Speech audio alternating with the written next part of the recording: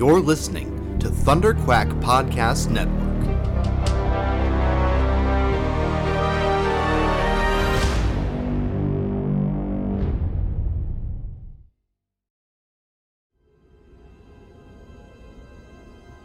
There has been an awakening.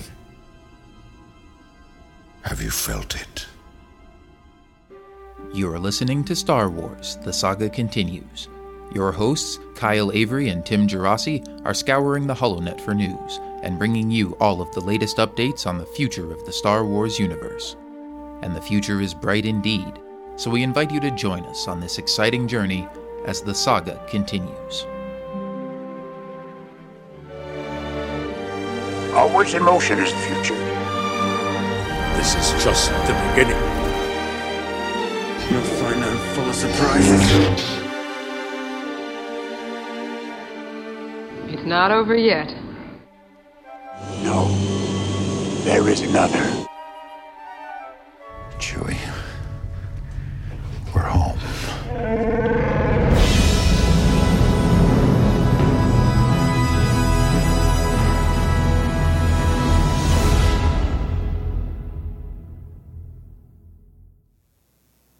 Hey there, Star Wars fans, and welcome back to Star Wars The Saga Continues, your podcast for all the latest news and rumors on Star Wars Episode 8, The Last Jedi, the as-yet untitled Han Solo spin-off film, and all the other cool and exciting new projects coming up in the Star Wars universe. But, of course, today we're back for Part 2 of our Star Wars Celebration wrap-up episode, so we're going to be talking about a lot of awesome stuff from there. And as always, I'm your host, Kyle, and I've got my co-host, Tim, with me. How's it going, Tim?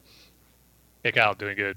Glad to be back doing our second recap episode of Celebration Orlando because, well, even though 3 hours on the last one, we've got plenty of more to talk about on this one, too. So much good stuff. So. Oh, yeah. Specifically Star Wars Battlefront. We'll get to that a little bit later. But, man, it feels almost hard to believe that we haven't talked about that yet because I am so freaking excited and could probably spend 3 hours just, not even giving any relevant information about that, just fanboying over it. So anyway, we'll jump right into it. But of course, just like in our last episode, when Jason Hunt was cool enough to come on here and give us kind of a firsthand, point of view of being there at Celebration. We've got another friend of ours and previous guest host on the show who was on the ground at Celebration and can now go ahead and bring us back some firsthand recon. So Paul Herman, welcome back to the show. How's it going? It is very good, and I'm glad that Jason from Wampa's Lair kept the seat warm for the real guests. Let's be honest here, guys. Jason, he's him and Carl have a great podcast, but let's be real here, guys. I'm the one that everyone was waiting for. Sorry, Jason. I'm just kidding, Jason. Jason, you did a phenomenal job. I love Wampa's Lair. Let's do it on a regular basis. He's way more a talented podcaster than I am, and he did great on your guys' show. So I was just jealous I couldn't be on the same time as him. So maybe next time, Jason. Maybe next time. But I'm doing well, guys. Thank you so much for having me on. Yeah, thanks for being here. Maybe we will have to do a 4-way show sometime. By the way, we did kind of have that when we all saw The Force Awakens. We all called each other that night, and Jason was on that call. Oh, that's true. I almost forgot about that. Make that happen for The Last Jedi. Yeah, of course it's going to have to happen for The Last Jedi. And I'm glad you turned around and gave him some props there, Paul, because for a second I was afraid your ego was getting too big, and I was starting to think of the Vader "don't choke" line that I was going to use. But man. So before we get into talking about some of the other big points, and on this episode, we've actually got a couple of news items that have come out this week that we're going to talk about towards the end of the show.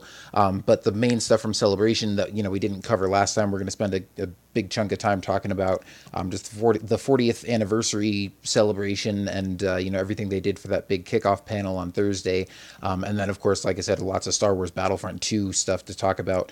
But before we get into those, Paul, just give us some of your thoughts, impressions, experiences from Celebration. What was it like? What did you enjoy? What did you maybe wish they had done differently? What is still sticking with you the most, 2 weeks out now? Well, I'll first say that it was missing you guys. And I'm being serious when I say that.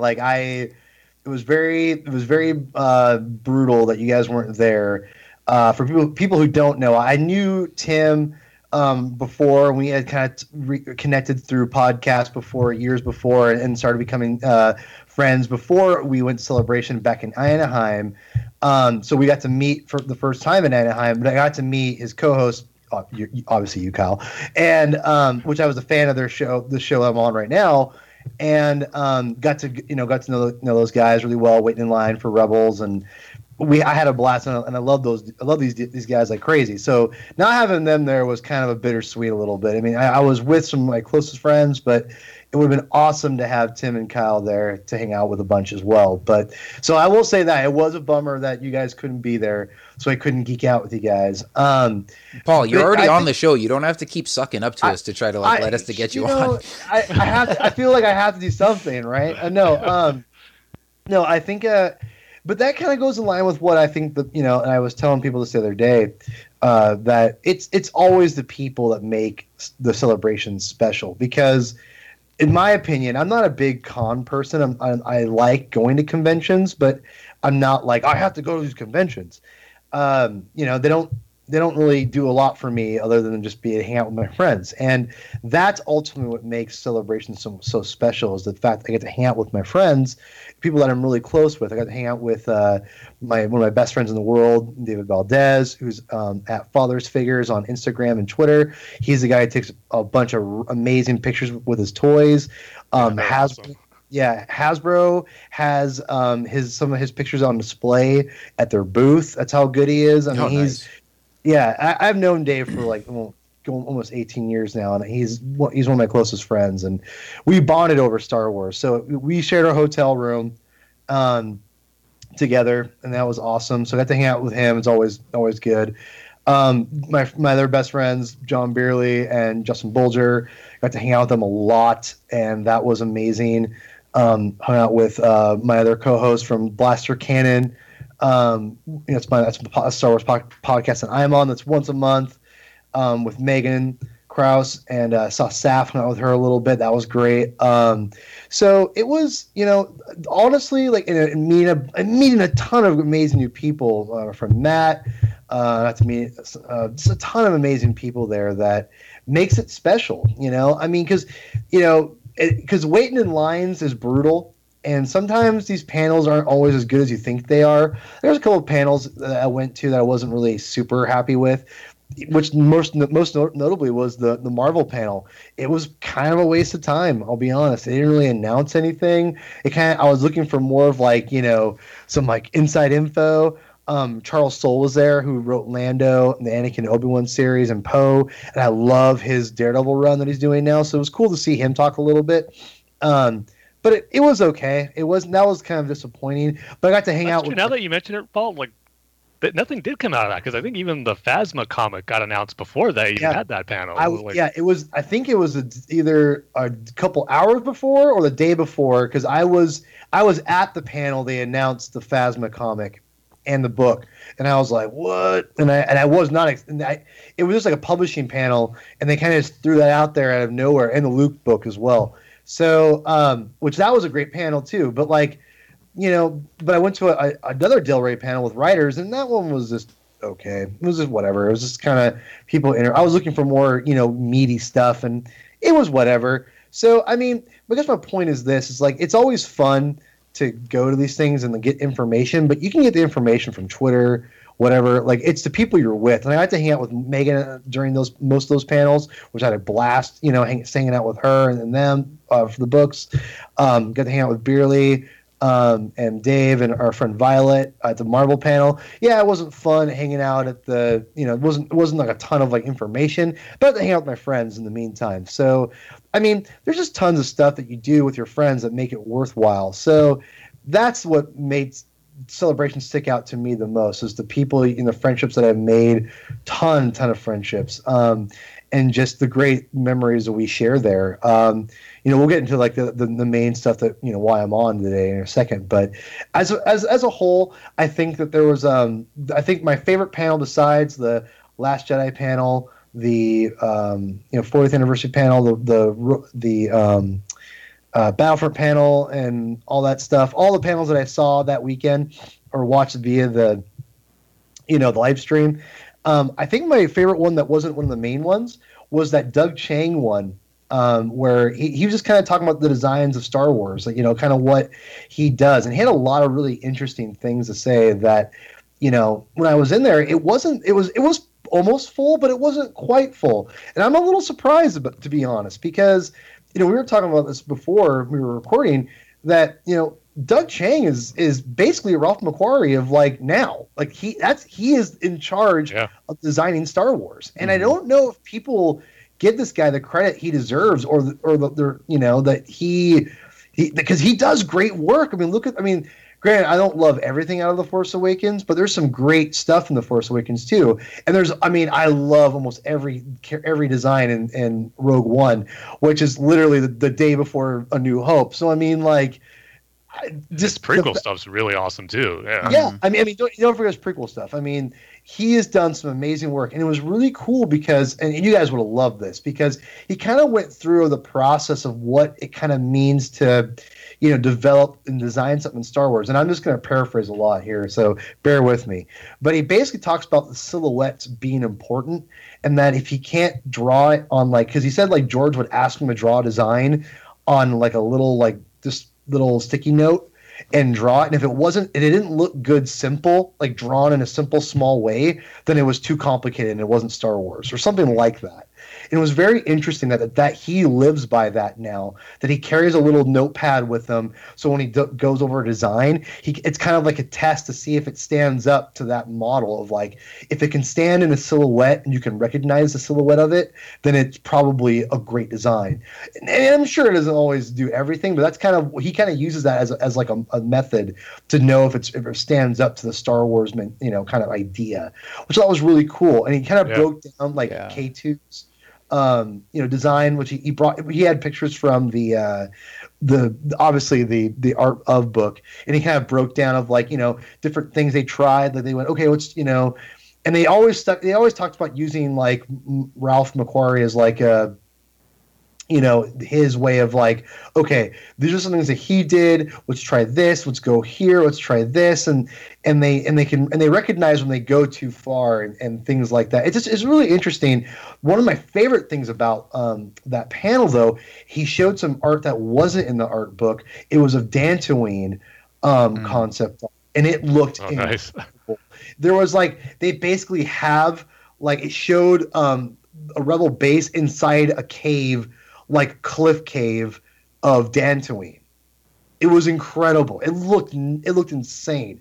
I just sat there going, man, why isn't this why wasn't that in Rogue One? They need to use this right now. So or at least in the art book. Yeah. Well, it's funny. I don't know if he talked about this during the panel at all, but Tim and I think talked about this a couple episodes ago, just talking about some behind the scenes interviews and stuff that they did, that Dantooine originally was supposed to be in the movie, that the rebels were going to start there and then move to Yavin halfway through the movie. And it basically was just for budget and production reasons. They wanted to cut down on the number of sets they had to build. So yeah, that's exactly what he basically said, is that they wanted to, but because of the budget and making everything, it made more sense to use Yavin the whole time. And it was really incredible, because the reason I think it wasn't in the art of book, honestly, is because I think they're going to use those designs later. He didn't say that, but I think it's pretty obvious that the reason they didn't want to put those in there, because the design, it was that good. It was it's so Star Wars. It's amazing. I love it. But one of the things that he was showing us, talking about the special effects and things like that, was showing us how they built a set and how they built it digitally and how close you cannot tell what's real and what's digital. And it blew me away. Why wasn't this in the special features? Because he showed us the set, and then he played it once without the set, or just the plain set, and then they pressed another button for a slide, and it kind of built all the digital stuff around it, and you're just holy crap. They built so much, and he said, look, it's amazing how close everything is becoming now. So I was really impressed, man.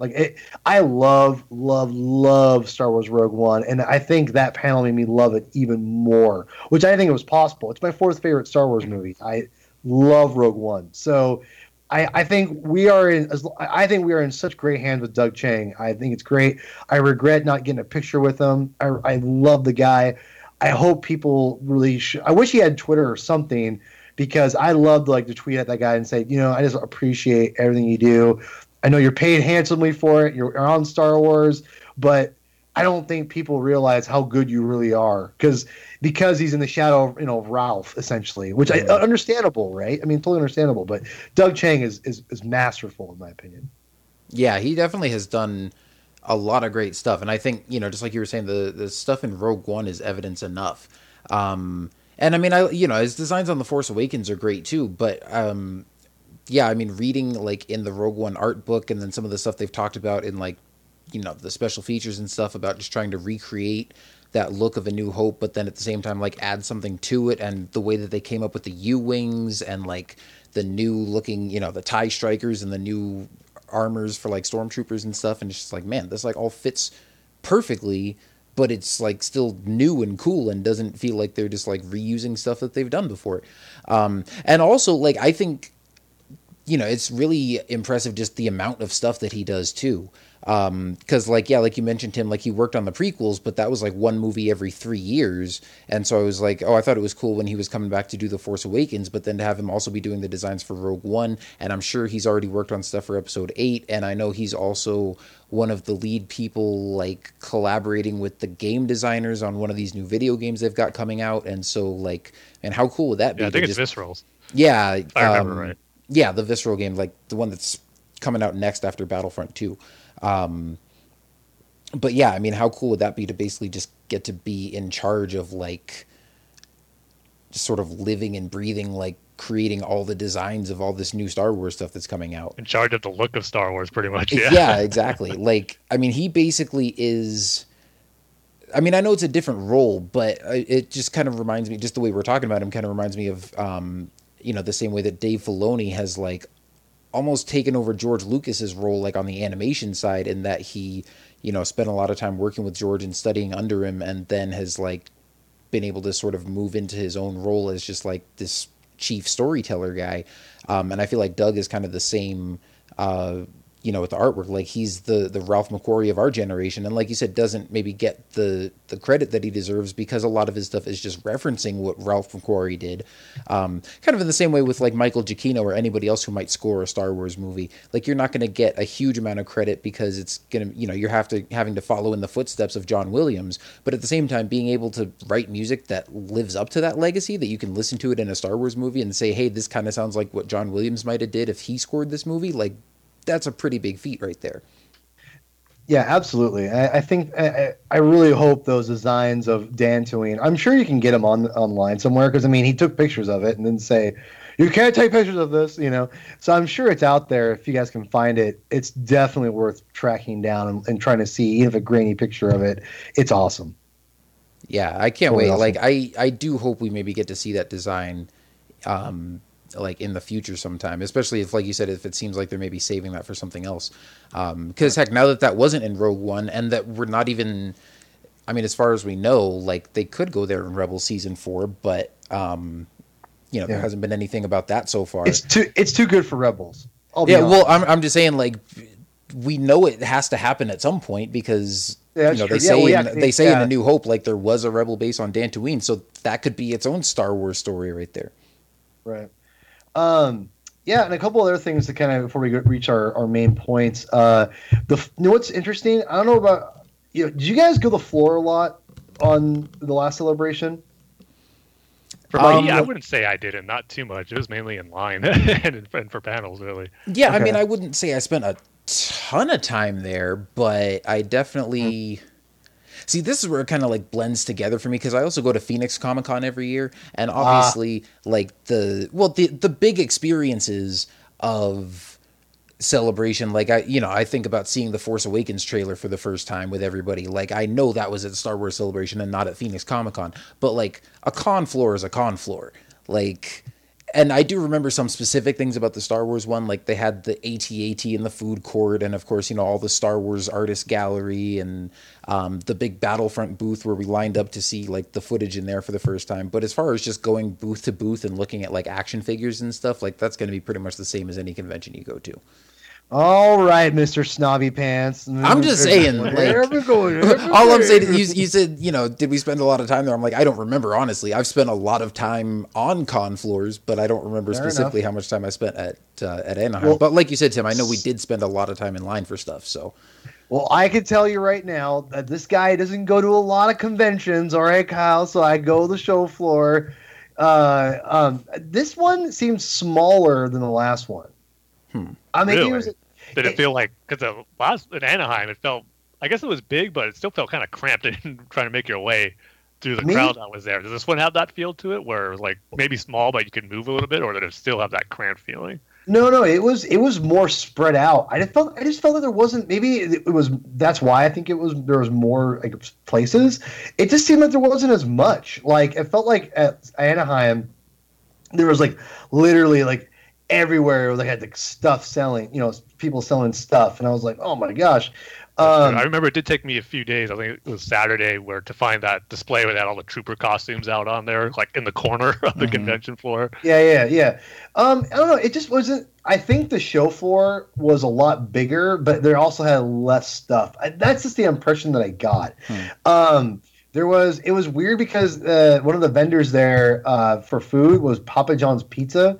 So like, and this is the reason I bring this up is because it was just weird. Because I'm like, why is Papa John's here? And like, because of all those like massive overnight crowds, like when they'd move out, there would be literally just dozens of random Papa John's pizza boxes like scattered through like the whole like area. They were all like staying overnight. So just like this big garbage. It felt like that garbage planet like Darth Maul went to. Like Papa John boxes. All the pizza boxes formed like this big monster. No, that's what it felt like. And I see like a lonely like worker like slowly sweeping up one box, and I'm like, oh man, I felt so bad. I'm like, oh, but yeah, it was just weird to have like Papa John's, and I love Papa John's pizza, so I only had it once, ironically. So, no, the short floor was interesting. I felt there was lots of great costumes this year. You guys probably noticed on my Instagram and Twitter. If you guys don't know, follow me on Instagram or Twitter or whatever. You can follow me at Herman22 with 2 N's on both of them. And you can see all my amazing celebration pictures. And I'm sorry that I'm sorry I'm in most of them, and I'm pointing at the person. And you know what? I don't care because I was so awesome seeing so many great costumes. Do you guys see that Dengar one? Holy smokes! I think so. Oh, it was so cool because the guy who was playing Dengar is an older guy. His son was the one walking with them, helping him take pictures and stuff. And I was like, Dengar, wait! And the guy goes, Hey dad, he wants a picture. I was like, what? That's your son? That's awesome! And he was in character the whole time. I was just like, this guy. They could hire this guy as Dengar and it'd be perfect. Like seriously, he was amazing. It did look good. Those guys. Did you see that guy in the Hondo costume? I didn't. I didn't see Hondo because I think I saw a picture of him like in some cosplay contest or something like that. But I'm pretty sure it was the same guy that I had gotten a picture with at Celebration Anaheim, and he was like in costume the whole time. And I said something to him like, "Hey man, like I love your costume. That's awesome. I love Hondo." And he's like, "Oh yes, everybody loves Hondo." No, I didn't see him I didn't see him a lot. There was one of my other favorite pictures was these two gals who had First Order Stormtrooper helmets on, but they had like cheerleading outfits on. Oh yeah, that's right. First Order, and like it was really cute. I thought they were adorable, and I got an awesome picture with them. And I was hoping throughout the weekend, Paul, you were gonna send a picture out with a great Death Trooper costume, but didn't happen. Well, I didn't. I didn't really see him, to be honest. But I wasn't looking for him either. So you did get the one with a cool looking short trooper one though.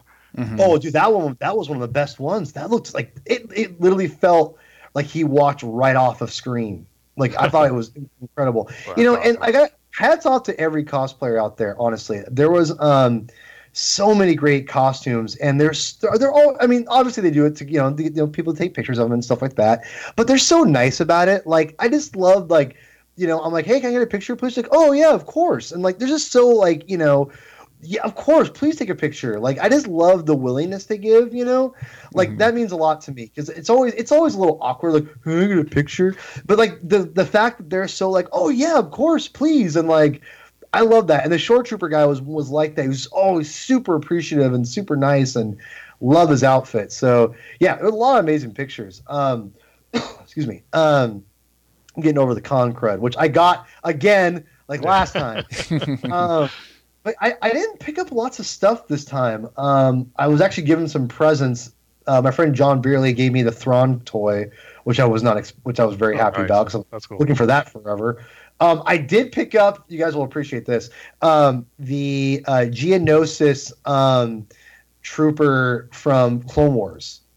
Oh, cool! Like the flamethrower one. Yeah, flamethrower. That's right. Oh, nice. Yeah, pick that up. I haven't opened it yet, but it's for the trooper collection. So I felt like it was kind of missing that one. There wasn't really a lot of other ones that I felt like that needed to be, I needed to get, but yeah, I got that. I didn't get much else besides that. But yeah, it was. I feel like this was it as good as Anaheim? No, and I think I'm not just saying it because you guys weren't there, but I wonder if it was part of that. I don't know. Like it was. I had an amazing time, but Anaheim will always be my first celebration and will always be like the most special to me. Sure, I can definitely understand that. Well, I'm kind of expecting that too. I mean, fortunate to go to another one, whether it's the next one, hopefully it's at Anaheim again. But there was just something special and magical about Celebration Anaheim. I mean, so much going for it. Where Star Wars, the first Star Wars movie in 10 years is coming back. We're meeting each other for the first time, and like the three of us getting together for the first time. So a lot of just great moments there that is going to be hard to top. So I kind of get what you're saying, where Anaheim is always going to be at the top spot, or like set the bar for future celebrations. So I definitely get where you're coming from on that. Yeah. Go ahead, Sarko. I was just going to say, like, I think you guys are onto something. That Anaheim was definitely a special one. Like, and I know for both of you guys, it was your first one, and obviously that's always a memorable experience.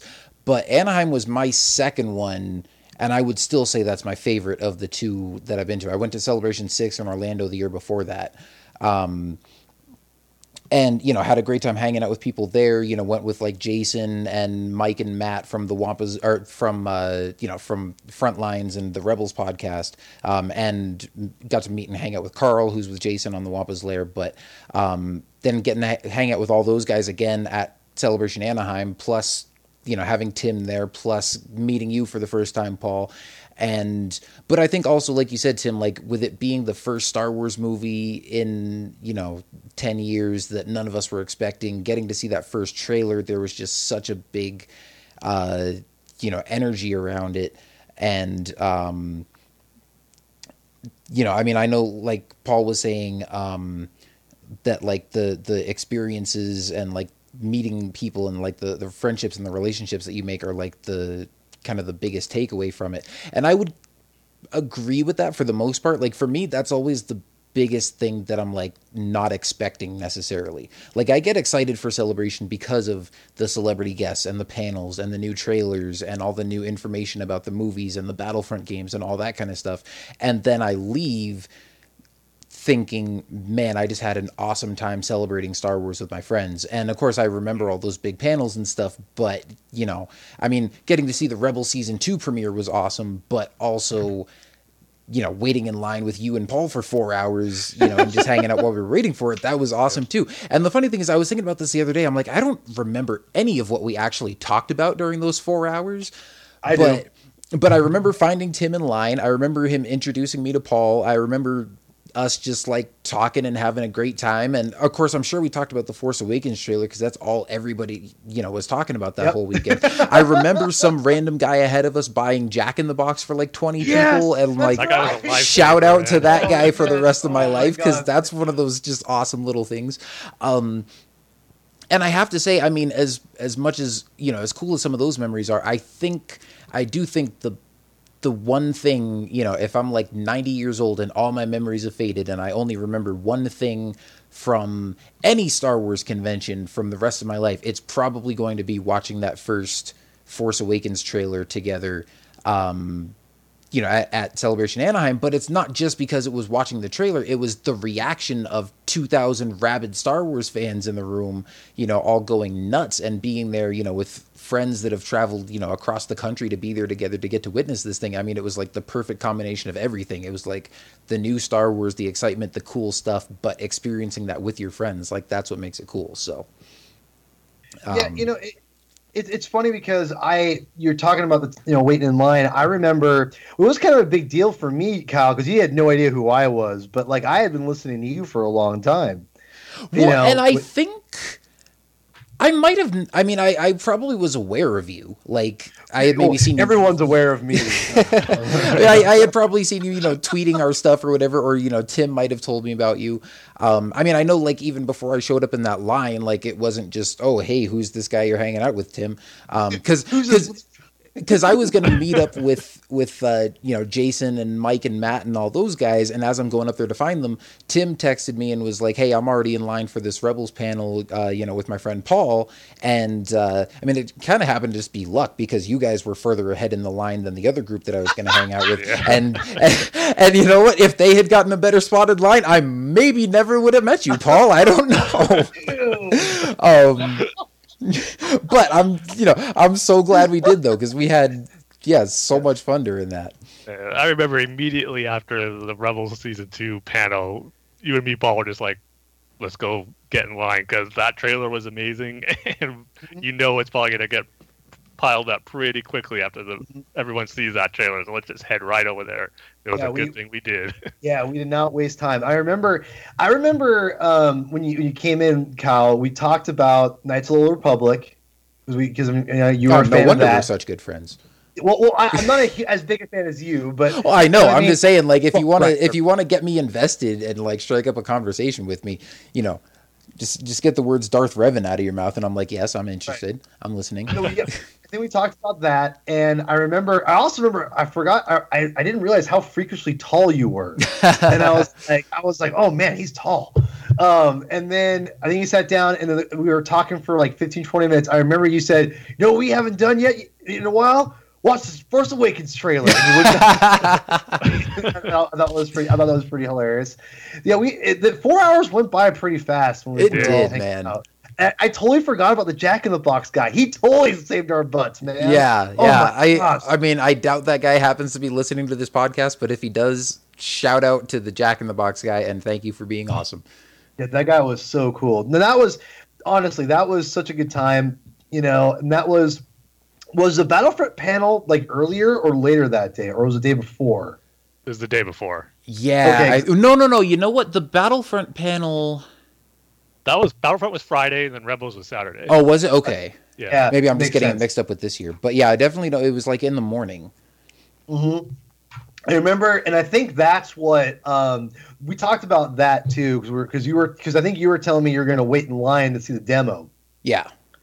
Yeah, so I was like, oh man. So we also bonded on that, because I knew me and Tim liked Battlefront. But then he told me, oh yeah, Kyle's a big Battlefront fan too. I'm like, oh really? And that's when we started talking about that. So I think it was Knights of the Old Republic and Battlefront, and you were gonna get an Xbox. You hadn't gotten it yet, I don't think. Oh, that's right. Yeah, because basically, like, Battlefront was the game that got me to buy an Xbox One. Like, I bought it a couple months before Battlefront came out, but that was the catalyst. I'll say this: if it's in Anaheim, and I'm pray it is, I really do, because. We'll talk about it here in a second about, the main floor, or not main floor, but the main stage. But I got to say, if it's in Anaheim again in 2019, I'm driving down. I'm taking like 2.5 weeks off, and we're all hanging out a lot more when that happens, if that happens. Yeah, I'd be down for that. Yeah, I hope that really happens. Especially now. Anyway, good memory. Good talk memory lane there. Yeah, definitely. Now, before we get on to talking about the stuff that we haven't covered yet from this celebration, I know, Paul, you wanted to talk a little bit about something we already covered on the last episode, which obviously is the Last Jedi trailer, because we can't have a new Star Wars movie trailer without going over every inch of it with Paul. Although, because we already spent a bunch of time talking about it with Jason on the last episode, we're not going to go through it like shot by shot and everything like we have before in the past. But I'll kind of just throw it to you, Paul. Like, Tim and I can chime in with our thoughts, but anything in particular, anything particularly grabbing from the trailer that you feel like you got to just bring up again? All right, there's a couple things. The first of all, I can't even talk. I'm so excited to talk about this trailer. First of all, I want to say that you guys kind of touched on it a little bit, and now I don't want to sound like I'm disappointed, because I'm not disappointed at all. I was kind of surprised how there was lack of sizzle in the trailer. Now, what I mean by that is like not a lot of action shots. It was more of a subdued teaser. And to be honest, I was really shocked they went that route for Celebration. I don't think it was a bad teaser by any means. I think it was different. Wasn't. It didn't have the pizzazz that I kind of thought that, like, the teaser from the Force Awakens teaser from a couple of years ago had. Whereas if you watch that teaser, it's like got tons of like crazy shots. We're like, oh my god, what does that mean? Oh my god, what does that mean? And then like, after it goes into this Christmas, it goes like really into like craziness. It's like, oh my god. This one's just kind of like, oh my god, Rey's standing there. Oh my god, there's Poe running down a corridor. There's a couple great shots in it, but it felt like there was it wasn't as intense. But I don't think that was a bad thing. Yeah. It really laid the groundwork that I think to show this movie's going to be a little bit different than what we probably are expecting from The Force Awakens. Probably keeping it in line with like the Empire Strikes Back, which I think is very like standard to say. Like, oh, well, can't compare it to anything else. Might as well be Empire Strikes Back because it's the middle one. But I hate to say it, but it really is like the way they're already kind of showing us what's going on. That's what they're giving us, more of a spiritual aspect of the movie, and it's awesome. I had trouble hearing what they were saying in the trailer, like when Rey's like says light, darkness, balance. Mm-hmm. I thought she says light, darkness, my parents. And I was like, what? I'm like, huh? And I was like, what? And then I realized, oh, she says balance on the Jedi thing. And it kind of freaked me out. If she did say that, imagine the rabbit hole we could go down and dissecting and speculating that line of dialogue. Oh, yeah. God. No. But, it was really cool seeing that hand, over the Jedi symbol, which was the first time we see it in the movie. Mm-hmm. I think was really cool. So, which, I don't know. I thought that was really awesome. I thought it was really it's interesting. There's a couple things I'm a little I didn't really think anything of it when I first saw the teaser, but now that I've watched all these videos behind it, what do you guys think about the Man of Steel scene? Oh, see, that popped in my head right away when I saw that. Oh, this is kind of like Man of Steel, but I dig it. I think it's pretty cool. Okay, all right. What was the Man of Steel scene? Where her hand's on the ground and you kind of see like the rocks kind of float up, the little pebbles float up a little bit. She's about to shoot up in the sky. Oh, yeah, that didn't cross my mind at all. Of course, I'm not a huge comic book fan like you guys, especially, and no offense to any big fans out there, but I've just never been that much of a Superman guy. So like, and I've seen Man of Steel, but I definitely didn't watch the trailers enough, and I've only seen the movie once. So when I see something in a Star Wars trailer, it's not going to make me go, "Oh, that looks like the thing from Man of Steel." Sure. See, because for me, it's like such a cool shot in Man of Steel. They didn't rip it off or anything. There are similarities, but I just think it's cool in the Star Wars sense because she's using the Force to do all that stuff, and that just makes anything more awesome. So yeah, I definitely cropped in my head, but yeah, it's similar. But I thought it was still awesome. Yeah, I definitely just thought of it more in the sense of like it's Luke, lifting the rocks with Yoda on Dagobah, like. she's not shaking and about to like take off. She's just learning how to levitate stuff. Well, duh. I don't think she's gonna fly. Well, I know. Come on.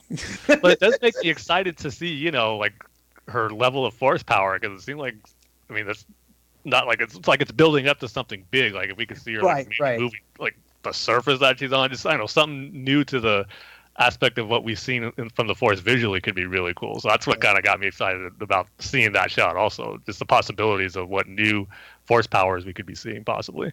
Yeah. Well, see, and it's like there's I liked most of everything. I mean, like I said, there wasn't anything that I was like, oh my gosh. There's a couple noticeable things in there that I had to bring up. One was I actually really liked the way Luke was speaking from the first part, where he's like, you know, just breathe. Like I was a little nervous about hearing, you know, Luke talk for the first time and seeing how would he sound? How would Mark Hamill sound? Because Mark Hamill is such a jokester and such a, you know, he's just a big goofball. You know, it's like, and obviously he's an actor. He's going to be able to play a serious type. Obviously, this role is very freaking serious. So I was just really curious because, you know, Mark doesn't really do a lot of, you know, mainstream acting gigs anymore. You know, he does a little bit, but, you know, he plays on the CW Trickster. I mean, come on. I mean, it's not, and he played a which he's awesome in too. Yeah, he's great. I'm not saying he's not, but you see what I'm saying? It's not. This is a very dramatic role. So I mean, so I was just kind of curious of how he would sound, and would he sound like when he's overacting? But I gotta say, I was pleasantly surprised that, like, and I always thought he was solely underrated in the original trilogy. Don't get me wrong. I think he gets a lot of heat for his acting, which I thought he did a great job in. But that being said, I thought he sounded awesome. You know, especially in the first part where he's like, just breathe. He goes, what do you see? And like the way he was sounding, it sounds like old Luke. I mean, I know it sounds stupid, but it doesn't sound like he's overacting. I mean, I heard that. I don't know if he said it on the panel, but he had mentioned that he had just did the voice work for that trailer like 2 weeks ago. Yeah, he said it as they were kind of walking off the stage and about to show the trailer. He kind of said it offhand, like, by the way, I just recorded dialogue and I haven't even seen it yet. Yeah, he didn't. Yeah, I don't think he said it was like 2 weeks ago. It was just, you know, Rian Johnson was like, by the way, you know, these guys haven't seen it either, and so they'll be seeing it for the first time. And Mark Hamill was like, yeah, I recorded voiceover for it and I haven't even seen it. Yeah, so I mean, I thought he sounded great, and I thought what was really interesting was you can tell that I think Mark Hamill was nervous about going back to playing Luke, as he should be. I think it's a scary thing. I mean, he's an iconic hero, and you know that's not really Mark Hamill's bread and butter anymore. So it's a little scary, and so I think, you know, he said, I thought it was really interesting that he said in the panel that I gave my performance completely over to Ryan. So if he was happy, I was happy. And I really hope that he blows people out of the water. And I hope this kind of resurrects his acting career. And it's not like acting like he's done plenty of work. He's doing stuff. Like, that's not what I'm saying. But it would be cool to see him get more noticeable and get more regular, like, mainstream acting gigs, you know, in Hollywood. Just because I think he's a good actor. And I think that he will do well in the movie. So it was really cool to hear him talk, and I think with Rian Johnson given the direction, I think Luke will be just fine in the movie. Speaking of his voice, real quick, I don't think we talked about this on our last episode, but I've seen a lot of people, especially the day this trailer first came out, kind of wondering or speculating even if that was Luke's voice, especially at the end. Like, did you guys ever get that feeling? Because I thought right away, you know, that's Mark Hamill, that's Luke Skywalker. For sure. Yeah, I saw some people thinking maybe it was actually Benicio del Toro's character or someone else. Like, no, it's clearly Mark Hamill. I never had any question about it, especially again with Mark Hamill saying, "I just recorded voiceover for this." I immediately was like, "Oh, we're going to hear Luke in here somewhere." But you know, it's funny. Like, Paul, you know, you remember, or when you just said that, like, when you saw it for the first time, you kind of had trouble hearing it, or like weren't sure what certain people said or whatever. Like, that was me when we saw the Force Awakens trailer in Anaheim, because I remember when, you know, when Luke does the voiceover for that trailer and he says, you know, the Force is strong in my family. My father has it. I have it. My sister has it. After we watched that for the first time and we're all freaking out and going nuts, like, I turned to, you know, you, Tim, and Jason and everybody else, and I was like, who was that talking? And they were all like, it's Luke, duh. And I was like, are you sure? Because like I know it's his lines, but it kind of sounded like somebody else. And I think I don't know, it messes with your head sometimes. You're just like expecting to hear something new or different, or like hearing what you want to hear or something. But I don't know. Paul, were you able to compare like the reactions from the Force Awakens trailer and the Last Jedi trailer from both celebrations? Were about the same, or did you notice one was a little more? Yeah, I would say the Force Awakens had way more energy and way more like getting this. And don't get me wrong, there was a lot of excitement for this, but it's to be expected too, I think. Yeah, but to be honest though, too, we're talking about the main floor or the main stage for this one. It was way smaller than Anaheim. I mean, it was way smaller. Like I noticed that even on the live stream. Yeah, I think that's what Jason said too. And so I think like you could have fit probably another 1,000 more people. Probably, I'm just guessing, but to fit in there. I think from my reaction, just based on that, it was probably more Force Awakens. But that's because of Force Awakens also had more people, and it was a Force Awakens. So yeah, it was our first time seeing any of that stuff. I mean, we had the little teaser before that, but I still go back and watch that video sometimes of like the people's live reactions like in that theater to watching it for the first time, and everybody just goes nuts when you see the crashed Star Destroyer on the screen for the first time, and when you see Luke's lightsaber, and when you see X-Wings and TIE fighters and all that kind of stuff. And now it's like, not that stuff is not exciting anymore, but it's like, okay, we kind of know what to expect a little bit more from this new movie. I mean, like the main draw of episode 8 is not just going to be returning to Star Wars for the first time in 10 years and like having the story be 30 years later. It's going to be taking all these new characters and stories that we've now established in The Force Awakens and being like, okay, what happens next? So it's going to be like the actual stories and the character development that's exciting, and not just like, oh, it's new Star Wars stuff. And that's stuff that you're not going to get as much of in the trailers. Right. The other thing we got to talk about, Kyle, and this is for me and Kyle only. Sorry, Tim, you're out of this one. I'll sit back. No. I'm just kidding, because I actually want to hear what you have to say about this. When I saw the pile of rubble, when Rey says darkness, I thought it was the smashed up Darth Vader mask. And I was like, what? He smashed Vader's mask? That's crazy. And then when I got home and I started rewatching the trailer 1,000 times, I started crying immediately in my bed and realized it was that mask and his mask specifically. And I immediately said, oh no. Oh no. And am I alone? Or it sounds like I'm not alone in this. Does this mean that he's not going to have a mask in The Last Jedi? I mean, it's hard to tell. We don't know how far into the movie that is, obviously. But, I could understand them going that route. Like, as cool as I think the mask looks, and as much as I would love to keep seeing it, I think part of the reason it even exists is to hide the mystery of the character. Like if we had seen his face right off the bat in The Force Awakens, you wouldn't immediately go, oh, that's Han and Leia's son.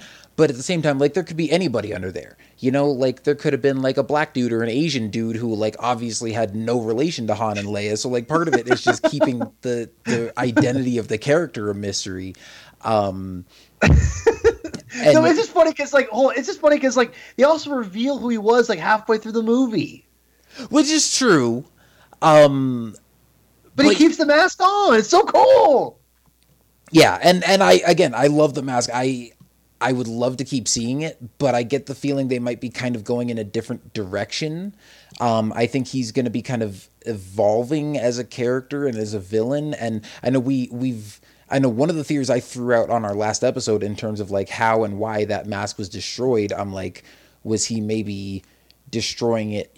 Maybe Kylo Ren destroyed it himself out of remorse. Like maybe he's still conflicted about killing Han or about turning to the dark side, and maybe he just kind of destroyed it in a fit of uncontrolled emotion, out of like uncertainty for himself. But I think he also could, like, after losing that lightsaber duel to Rey, he might have just like smashed it in, in a fit of rage and was like, okay, that obviously didn't work. Like, let's take it up a notch. And also now he's obviously got the scar over his eye, which we see, kind of, I wouldn't say prominently featured. It's not we get a huge close up on it or anything. But you see it in, in his shot in the trailer, like he doesn't have the mask on. You see his face. You see he's got that new scar now. But also, and let me go check real quick. I'm looking at the Battlefront 2 website, and I know I saw this somewhere. Yeah, so even like on the main page of the Battlefront 2 website, if you scroll all the way down, there's a shot of Kylo Ren from like in the game. Yep. Mm-hmm. And it looks like he's got like a new cape to go with his outfit, and it's just, him without the helmet. The fact, although now that I think about it, in the trailer he does have the helmet on. But it's because of the time period before The Force Awakens. Right. And I'm still thinking like the fact that they're using this image of him without the helmet in like marketing material outside of the movie. Granted that it's just one image, but still, like, they just as easily could have put a shot of him without the helmet. I think him with the helmet, I mean, but the fact that he's without it, I think maybe says something about like the version of Kylo Ren that we're going to see more often in this movie. I just think it's interesting, and I'll let kind of you talk about this, Tim, because I'm curious what you think. But it's a little weird to me that they would go this route already in the second film, because they work so hard to incorporate that mask all over the marketing, and then they're all of a sudden just going to be like, no mask. It just seems very, I don't know. I question that a little bit, me personally. So. I for one will be devastated if he doesn't have it on a little bit, I mean, I was kind of bummed he didn't fight with it on in The Force Awakens, but I think Adam Driver's performance was so good I didn't mind. That's how good he was.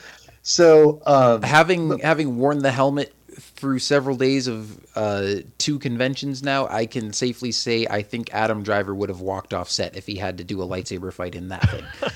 You know what? David Prowse, he fought with it on. Anyone can fight with it on. Come on.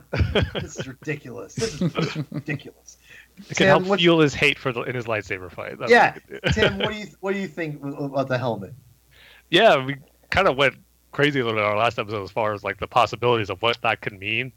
And I'm not like 100% sure on what it is, because there's plenty of different plausible reasons for why that helmet is smashed. Either he did it himself, for the reasons that you said, or maybe I think we even speculated with Jason too, where the hope that we want to see in this movie is like Force Ghosts and remembering Anakin, Obi-Wan, or Yoda.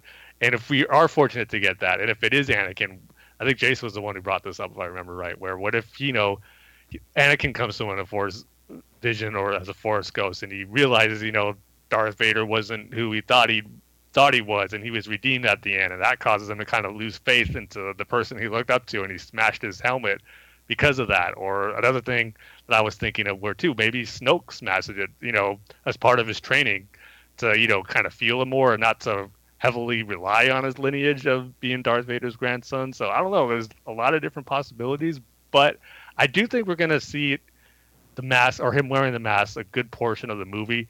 I think it's not going to happen right away. I think it's something that's going to be kind of in the middle or towards the end. But I will agree that it would be nice to, at least at one point during this trilogy, to see him fight an actual lightsaber battle with that mask on, because it would be really cool. Because we've seen him with the lightsaber, cut down Lora San Tekka and block Rey's blasters with his lightsaber and his mask on. But in an actual duel, that would be something really cool. So I'm hoping we do get that at some point. But. Mm-hmm. True. Yeah, I just think it can go a lot of different ways as far as the reason as to why that mask is all smashed up now. Yeah, and he could always get another one or something, but I don't know if that would just seem kind of redundant, like smashing the mask and be like, oh, I'll get a better one or a different looking one. Like I think there's going to be like some pretty significant meaning to that. Yeah, especially like.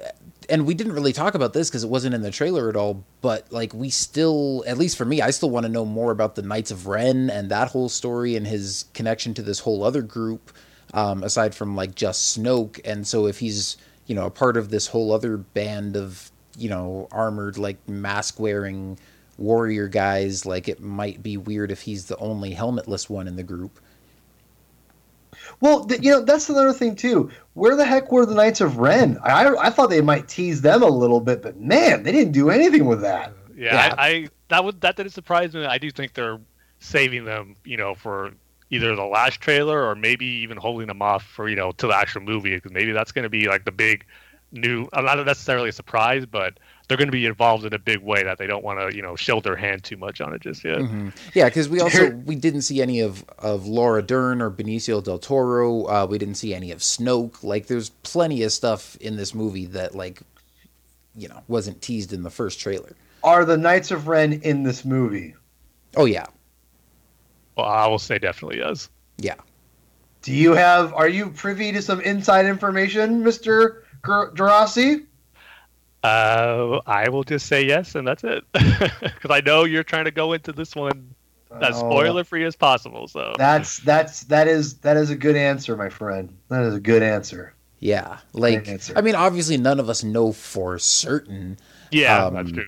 But it seems very likely. I mean, based on some rumors that we've heard, but then also just based on the story in general. There's so much. And if anything, I think the only thing could be if they're not in episode 8, they have to come back to it in episode 9. But it's one of those things that I think has to still be an important part of his character and his backstory. And I'm I want to see that explained somehow, some way, see more of these guys. So, fair enough. It would definitely be a disappointment if they don't show up at all in any of these 3 movies after and just be name dropped once by Snoke. Yeah. Fair enough. And then we'll get another trilogy 10 years from now, and they'll be just the mysterious guys who just got name dropped once, and everybody will think the big bad guy in the next trilogy, oh, he must be the Knights of Ren. He'll be the new Plagueis. Oh, God. Oh, no. But another thing, too, it's not necessarily in the trailer, but it's kind of came to my mind right now as you were saying that, Kyle. I mean, we were all kind of assuming that this would be the movie that we're going to, get a definitive answer on Rey's parentage. But from some of the interviews that Rian Johnson gave, he was kind of saying, it's going to be addressed but not necessarily answered. It kind of made me take a step back to maybe thinking that we are going to get a definitive answer. It might be made more clear to us as an audience, but not necessarily definitive, say this is whose Rey's parents are. Did you guys get that feeling at all too? Because I kind of did. Here's what I think about that. And I've got something. Actually, I put up an interview with Kathleen Kennedy that weekend from Celebration. I want to read to you guys because a lot of people I think are just ignoring what she said to Josh Horowitz, whatever this guy's name is, and it was kind of baffling to me because I, for one, think she's either a Skywalker or a Solo. I'm still in that camp. Mm-hmm. And it was interesting because I remember after the trailer dropped, I saw a bunch of people being just acting as a matter of fact of oh, we know Rey's not related to any of the big 3. And I'm just it didn't give that impression one way or another for me. I know, it just gave he's almost acting openly it was 100% fact. And I'm just okay, hold on a second here. What's interesting is I've heard those same things from Rian Johnson. I think they tell us who her parents are, but they don't explain because it's gonna. I think because she's even said herself that there may be when you find out where she comes from, it'll bring up even more questions than answers. I think that's exactly what's going to happen. I think it's going to be a bombshell who she is. That's why I definitely lean towards Solo because everyone's written that off oh, it's never going to happen. It's impossible. Because of this, and this. And that's why I think it would keep it and it would make her in that connection that the StarWars.com website has talked about having Kylo Ren and Rey having a connection to each other. That if it's just the Force, then give me a freaking break. But anyway, but that being said, because of the way Ryan's acting about it and the way Daisy Ridley's been acting about it, I could see that happening just because it's so out of left field for people that they'll be how does that even work? And it would be a real drop, big mic drop, because people wouldn't expect it. And just like people, when Darth Vader revealed to Luke that he was his father, people didn't believe him. Mm-hmm. Like there were people who said, "Oh, that's impossible. He's probably lying or whatever." But that's what I thought when I was 4. Yeah, that's what I'm saying. Like, so I think what's going to happen is whoever she is, it's going to be like, it's not going to be clear like this is the origin of Rey. Like, it's not like that, right? It's going to be. That's why, again, I'm going to go and say this right now. It's why I have a hard time, and always had a hard time, believing that Rey was some stupid random. Like Rey is just Rey, okay? Like, I want to say this is why Rey is not just Rey, because this is Kathleen Kennedy on that weekend of Celebration talking about her parentage. I quote, "It is integral," meaning her parentage. "It is important. It's something that, interestingly enough, even as we were sitting and coming up with The Force Awakens, it was one of the central questions we were asking ourselves." She says, "So it's not surprising that the audience is going to continue to ask that question. We have to answer it at some point." So let me tell you, if Kathleen Kennedy is telling you where she comes from is integral and important, you're telling me Rey is just Rey. No, that's not. Rey is not just Rey. Rey is something substantial. Whether, I don't know what that means. It could be, some people say like, she's a child of Luke's, like, whatever, of Jedi Order people or whatever.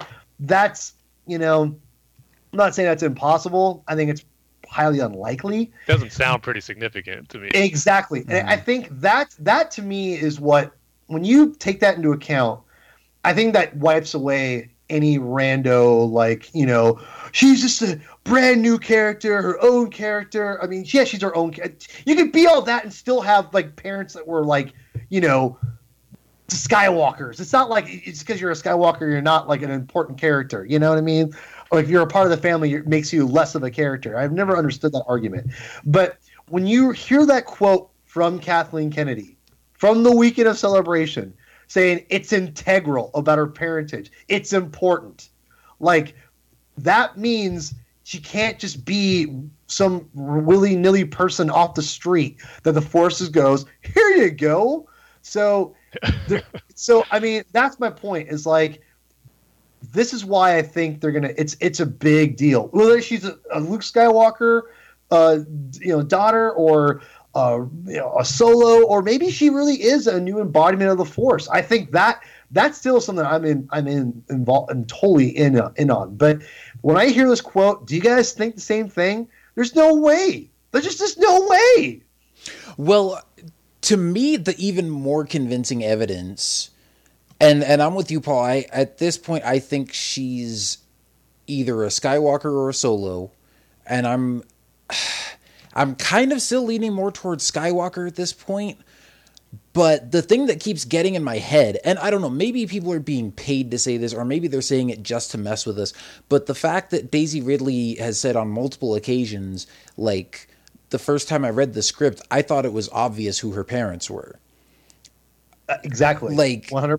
Mm-hmm. For one thing, again, assuming that that's true, and they're not just telling her to say that to mess with us and stoke the fires of fan speculation, I'm like, that means she can't be a random person, because there's too much evidence in the movie pointing towards either Han or Luke as being her father for you to say, like, oh, it's obvious that she's a random person. Like, it's fine if you it's fine if you want that to happen, and if you want her to be, just this new hero that's, forging her own path, but like, the evidence is there. And so if you're going to say, like, oh, it was obvious from reading the script, like, I knew right off the bat who her parents were.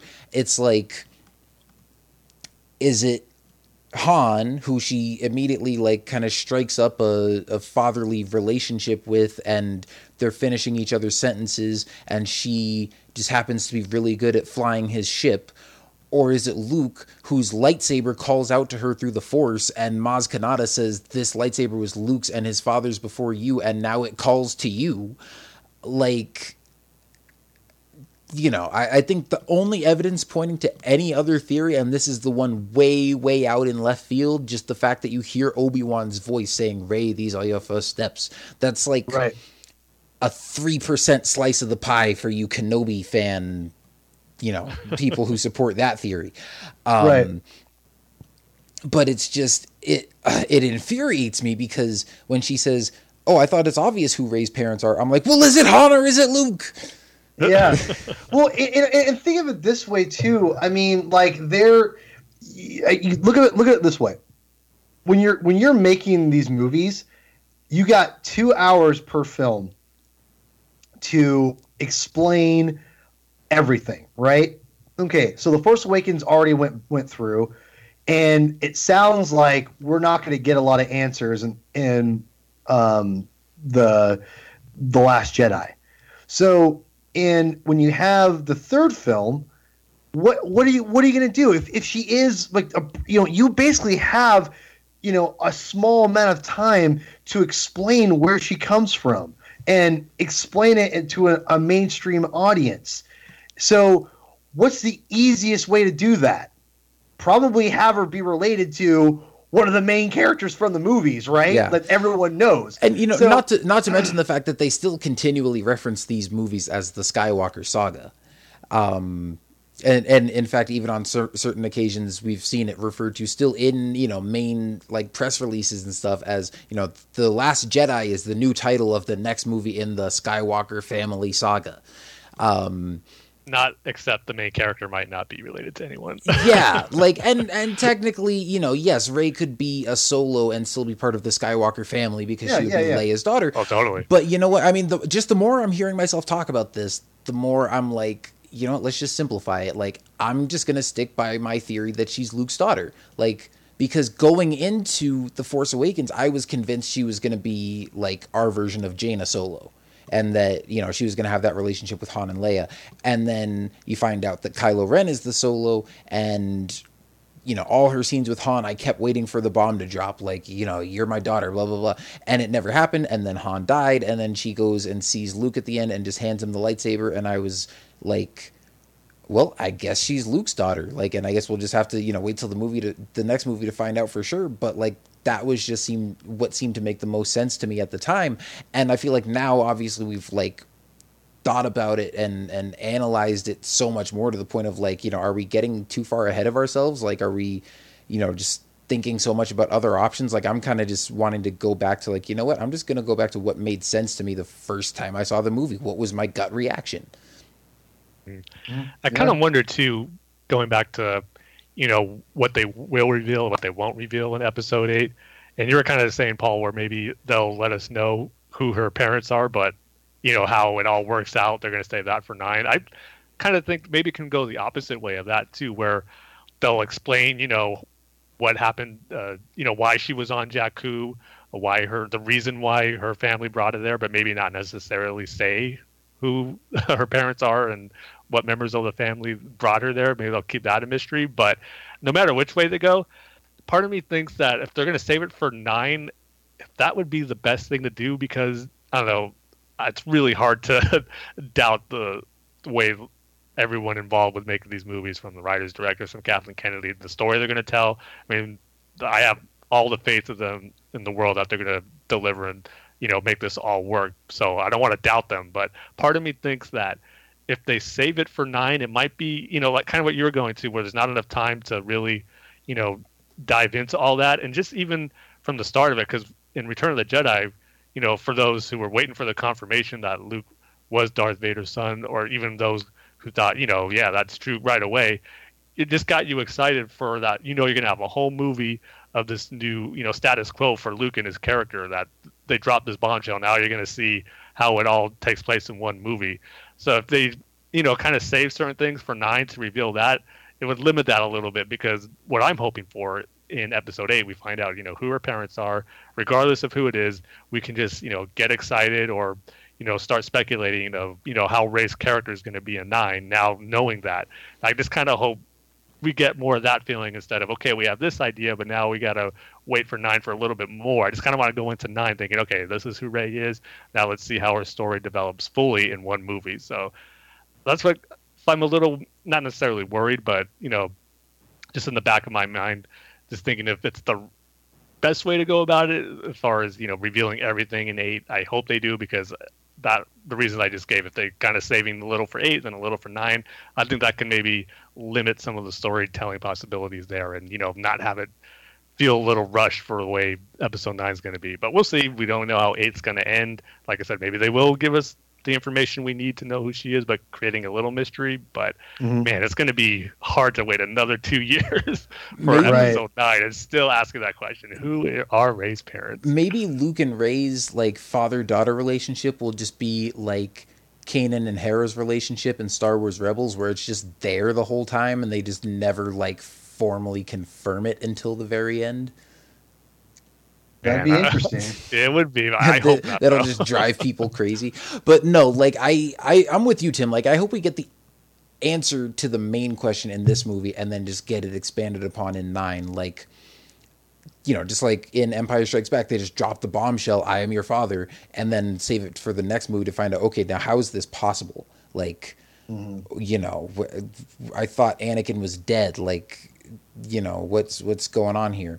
And you get Obi-Wan giving him that whole explanation. Like, I kind of hope they go the same route in episode 8 and 9 here, but at the same time, like, I don't want it to feel too familiar. And that's why I've said, especially since Luke and Rey are together now, like at the start of this movie, if Luke is her father, I hope they reveal that within like the first 10 minutes of the movie. Don't like repeat the trope of, having the "I am your father" reveal at the end of the movie, because then we're never going to hear the end of people just saying, "Oh, it was just like they just copied The Empire Strikes Back," even though it already looks like, yes, there's going to be some stuff that's going to be similar to The Empire Strikes Back in this movie, like they're bringing back Imperial walkers. And honestly, that's got me a little skeptical. Like, the more I think about it, I'm like, was that the best choice to like bring them back in this movie? Because people are going to make that comparison. But at the same time, I trust that they're going to like, do something different. Like, it's not just going to be a repeat of the Battle of Hoth. There's going to be some new action scenes. They're going to have to find new ways to destroy them, whatever it's going to be. But Rian Johnson had a great tweet. I don't know if you guys saw it. He was like replying to someone, kind of, insinuating that it's just episode 8 is going to be a rehash of Empire, and Rian Johnson just put, "Yep, you're right. I just spent the last 3 years of my life just copying everything from Empire." Yeah. So, when I saw that, I was kind of like, yeah, it's cool that it responded that way. And, kind of reassured. Yeah, there's going to be some similarities like all Star Wars movie, but again, it's, for the most part, I think it's going to be its own thing. And I'm just glad to see Rian Johnson kind of respond to that and have fun with it also. I thought it was funny. Yeah, and I think, like, obviously there are going to be some similarities there. Like, it makes sense. And we've heard George Lucas talk about before, like, how these stories are supposed to rhyme. Like, it's a pattern.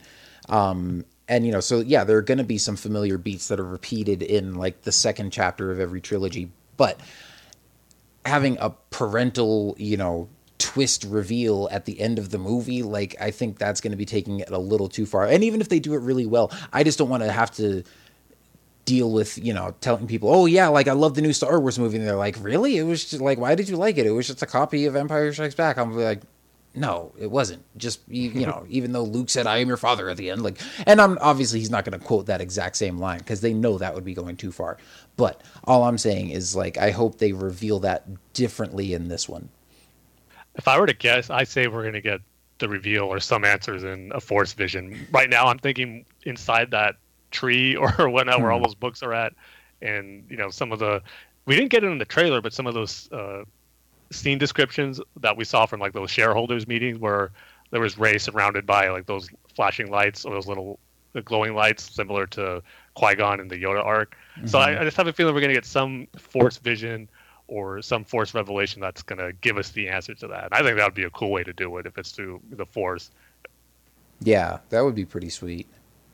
And then just, have Rey go into the cave to like have her vision, and then she comes back out and sees Luke for the first time and just goes, "Dad?" Yeah. And then Luke will be speechless again. All right. Well, anyway, we're like over an hour into the episode and haven't even talked about the stuff we came here to talk about. Oh, man, sorry. This is my fault. My fault. Yeah, well, we wouldn't have it any other way. We knew what we were getting into. But yeah, so let's get on to the stuff from Celebration that we haven't covered yet. Yeah, I mean, let's talk about like the beginning of it, how they kicked it off with that 40th anniversary panel. This 40 years of Star Wars panel that was on Thursday morning. I mean, man, I don't even know where to begin with this aside from just this was like a perfect tribute to just everything Star Wars and the whole history of it, and to have so many people involved come out. Unfortunately, I had to work this morning, so like I was watching the live stream on my phone before I left for work, and then I got in the car, still had it live streaming on YouTube, and just plugged it in and was like listening to the audio. And of course, as they're having all these guests come out, and we knew that like Mark Hamill was going to be there, and Dave Filoni, and Hayden Christensen, and Ian McDiarmid, and all these people who've been involved with the original trilogy, the prequels, yada yada yada. And of course, I mean, kind of one of the big surprises was that George Lucas was there. He wasn't announced ahead of time, but I'm like, that wasn't a huge shock to me. It made me very happy, and I was grinning ear to ear, watching him come out, and of course, hearing the reaction that he got from the fans as he showed up. That was just awesome and nice to hear him talking Star Wars again, and to just be back at the center of it. And I mean, how can you have a 40th anniversary celebration without paying respects to the guy who started this whole thing? Yeah. So that was awesome. But then like Harrison Ford came out, and I was on my way to work at that point, and when they announced Harrison Ford, I was like, what? And had to like try not to crash my car, and like just so many cool surprises. And I mean, let's kind of just go through this, and you guys can like share your thoughts or whatever. Also, I've got an article open on StarWars.com where they've got like 11 highlights from the 40 years of Star Wars panel. So just kind of anything that grabbed you or that you wanted to mention, just kind of from the beginning part, or like the first hour or whatever, and then we'll kind of talk about the couple other big things at the end. Well, it was really cool because when we were waiting in line, we met some these cool kids from England. One of them recognized my Morrissey shirt, and they were talking about Morrissey for a second, and then we that was the segue of our friendship with the four of them, and they're hilarious. Well, how can you not wear a Star Wars shirt when you got Star Wars Celebration? I didn't want to be that one guy, so I just wanted to wear non-Star Wars shirts. I did wear a Lucas. Well, you were that one guy who didn't wear a Star Wars shirt. Yeah. I did wear a Lucasfilm shirt on Sunday, which then I got stopped by multiple people asking me where I got it, and I said I got it at Lucasfilm. But anyway, it was funny because we're standing in line, and these guys from England were this guy. He was an amazing voice artist. This guy could like do any voice, and he blew me away. But him and this other guy who I met, his name was Jake. I forgot what was. Oh my gosh, what was the guy with the great voices? Oh my gosh, it's gonna kill me for not knowing his name. Anyway. They didn't have Twitter. Jake was the only one that had Twitter. That's the only reason why I remember his name. But anyway, the Jake from Twitter, he's English, but he kept doing like an American accent of Anakin Skywalker. And he kept going, if you'll excuse me. And oh my God, like I seriously would die laughing every time he did it. Because it's like, he just had this really exaggerated American accent. Oh, it was so funny. So now every time I think of Anakin Skywalker, I think of this guy going, if you'll excuse me. So we talked to them, and they were talking about how they couldn't wait to get in. They flew away from England. They stayed up all night, all this stuff, right? And, whatever. And I'm like, yeah, man, I hope it's worth it. I hope this is all worth it. So we walk in, and we sit down, and George comes out, which was, like you said, Kyle, wasn't really necessarily a huge surprise, but it was really exciting nonetheless. And I thought it was really cool that George stayed out like the whole time. Like, It was like he was just there for like 5 minutes and left. Dude stayed out there the whole time and just kicked it with everybody. Thought it was really cool when Filoni came out and got to talk to Filoni with everyone, and he kind of mentioned, this is one of my kids. You can tell he really loves Filoni, and that was really cool. One of the things I thought was really funny about George is that like he's just such a regular dude. That's why I love him. And it was really funny because as he was sitting in the chair, he kept kicking his feet out. I don't know if you guys saw that on the live stream, but like George like kicked his legs out like a little kid. It was really fun almost the whole time, and I thought it was really cute because he's just being himself, and it was really cool seeing Hayden come out and everyone cheered, gave him a good cheer. Awesome. It almost felt like he was a little apprehensive of being there a little bit. You know what? On the live stream, it came across like he really emotional. It was almost like he was ready to cry or like taken back by the reception. That might be what it is, because that's because I was in the back, so I didn't really see super well. But like, he didn't seem very talkative, and maybe he wasn't expecting like all this. But I hope we touched him, because we all love Hayden Christensen. Like, I was saying online the other day when we got announced that he was coming and he was going to do photo ops, I said, man, like, people need to realize that, like, or mainstream audiences need to realize that Star Wars fans love Hayden Christensen. Like, they have no hate for this guy. They all love him, and they all I think we all would agree that did a good job considering the circumstances. And I love him in Revenge of the Sith, hands down. I think he's so underappreciated in that movie. So it was really cool seeing him there and talk a little bit. You can tell he wasn't like super calm. And maybe it was because he was emotional. I hope he was. I hope he was, because we all love the guy.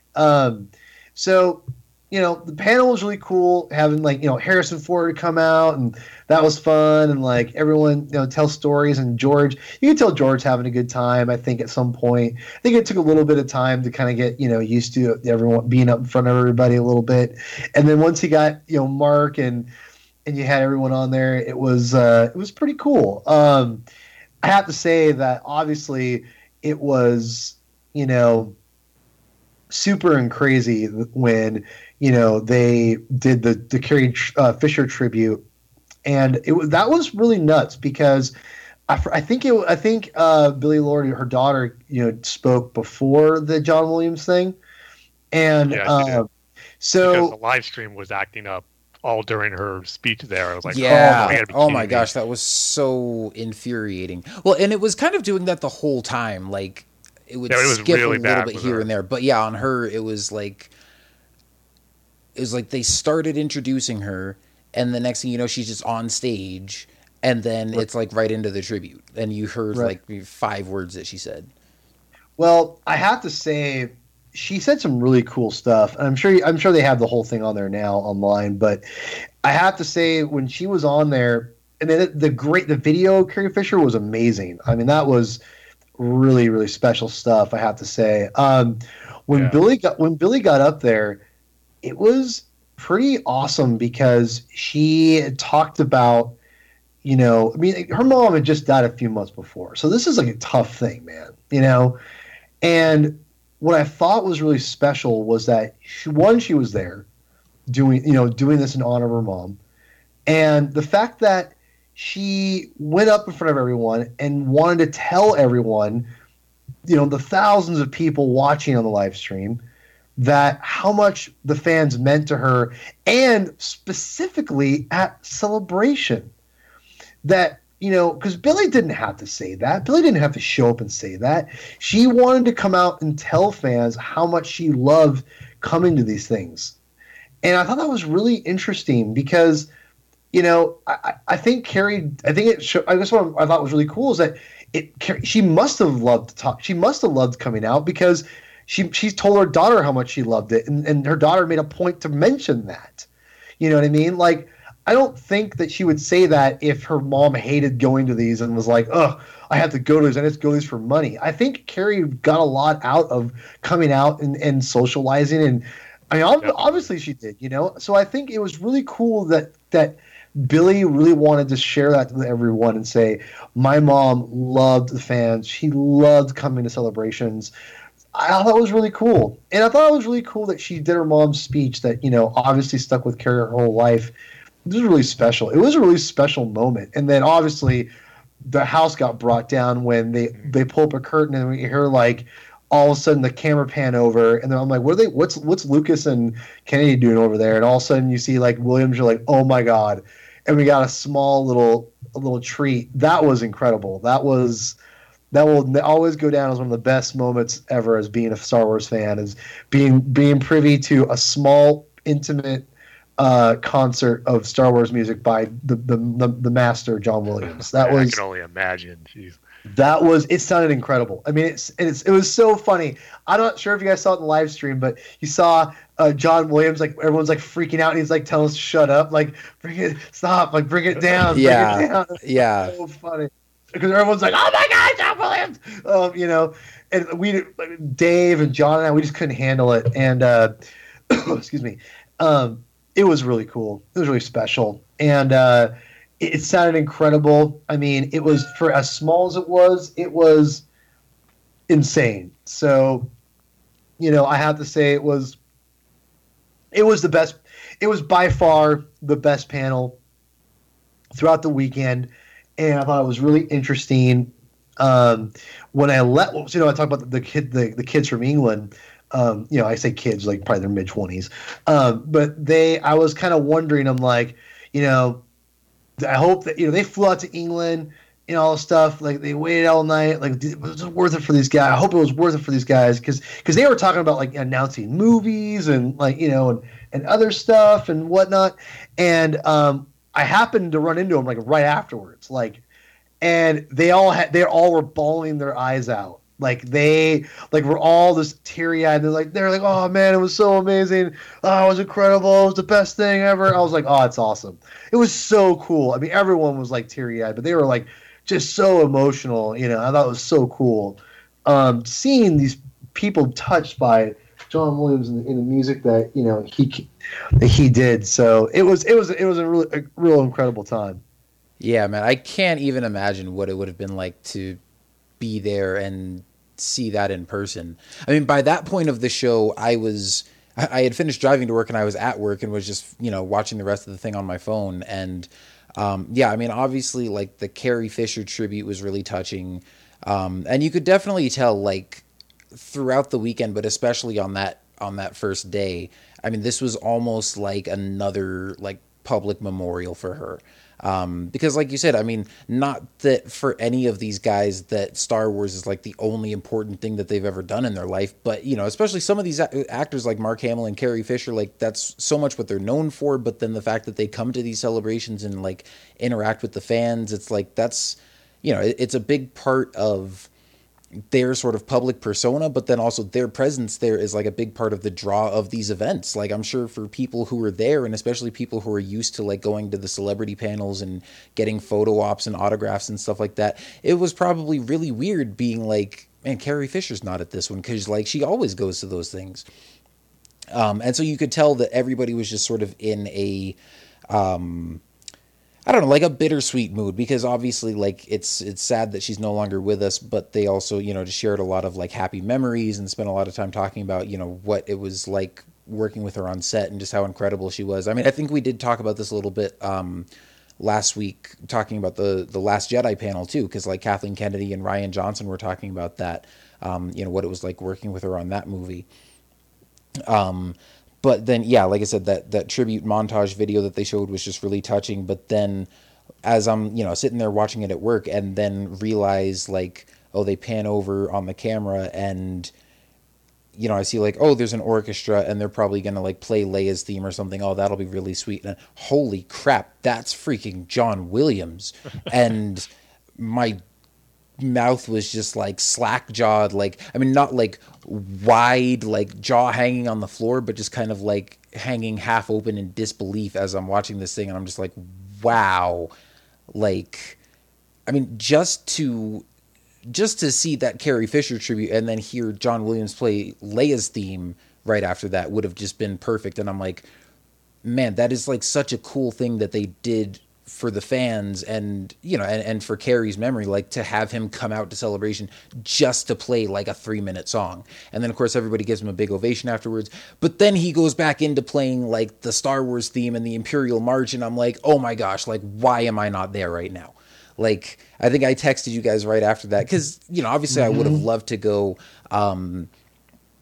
just I'm at a point right now where I've got a lot of other stuff to save up for. I'm looking for a new job and getting ready to move and, get married here in the near future. And so I was like, man, it just, as much as I would love to be there, like, with the travel expenses of going to Orlando and stuff, I should probably like save my money right now. And then hopefully the next one in a couple of years, I will definitely be there, especially if it's in Anaheim again. But I was like, I'll go ahead and pass on this one. And as soon as I saw the end of that panel, I was like, George Lucas, Harrison Ford, and John Williams were there. Like, if I had known that ahead of time, I would have walked to Orlando from Arizona. I remember that text. Yep. Yeah, I mean, before I pretty much echo with what you guys said, get a little of my nitpicks out of the way from about the 40th anniversary panel, because overall it was amazing. But the one thing I was hoping for at this panel as like a really great celebration of 40 years of Star Wars was to have, see all these different, actors, creative forces behind these different Star Wars movies and TV shows together on stage at the same time. I was a little disappointed that it was kind of, okay, we'll bring these actors up, we'll bring Dave Filoni up, they'll leave, another group will come in, then we'll bring the next batch. I was really hoping for, first off, like we were saying how the Last Jedi panel the stage wasn't as big as the one for Anaheim. This stage was pretty small too, so they looked like they couldn't even fit all of them on there, which was disappointing. Yeah. But it just would have been awesome just to see everyone on stage talking about their involvement with Star Wars and just being together. I mean, before we actually saw it, we were just saying how cool it would be to see Hayden Christensen and Mark Hamill together, father and son, Anakin and Luke. We never got that on the stage, but then, some photos were taken where we saw Hayden and Mark, pose for a few shots, which was cool. But then they actually did, I think, do what I was hoping for, where they got everyone who was at that panel for one big photo, which was awesome to see. But I just wish we actually had that at the actual panel, where you just see all these, Star Wars legends on one stage together throughout the whole show. Would have been cool. So that was one disappointment. And then like the other little nitpick, you're celebrating 40 years of all of Star Wars. I thought it would have been nice to have a little bit for the sequel trilogy. I know it's brand new, but if you had maybe JJ or Daisy Ridley or John Boyega there for just a few minutes to kind of, end cap the full of where we're at with Star Wars right now. We went from the beginning up to where the sequel trilogy. So it wasn't quite the full spectrum of all of Star Wars. They didn't have anything from the sequel trilogy, but that's a nitpick. So yeah, see, I didn't even mind that, knowing that the Last Jedi panel was coming the next day. It's like I'm sure that's why they didn't, but yeah, still. I was like, I don't need somebody to come out and talk about the sequel trilogy for 5 minutes when they're going to be talking about it for an hour and a half tomorrow.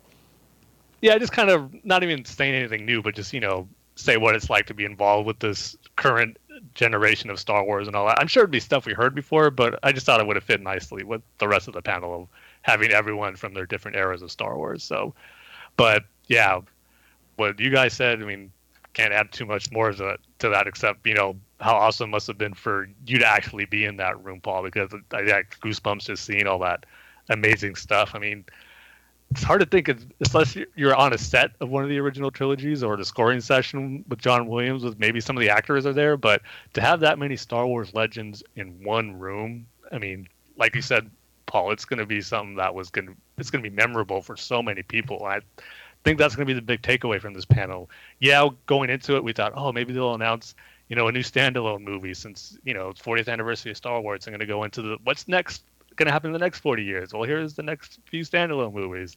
We didn't get that, but they were teasing that this is going to be a panel that's not to be missed. It's going to be full of surprises, and it definitely delivered on that, because there's going to be some moments that you're not going to forget.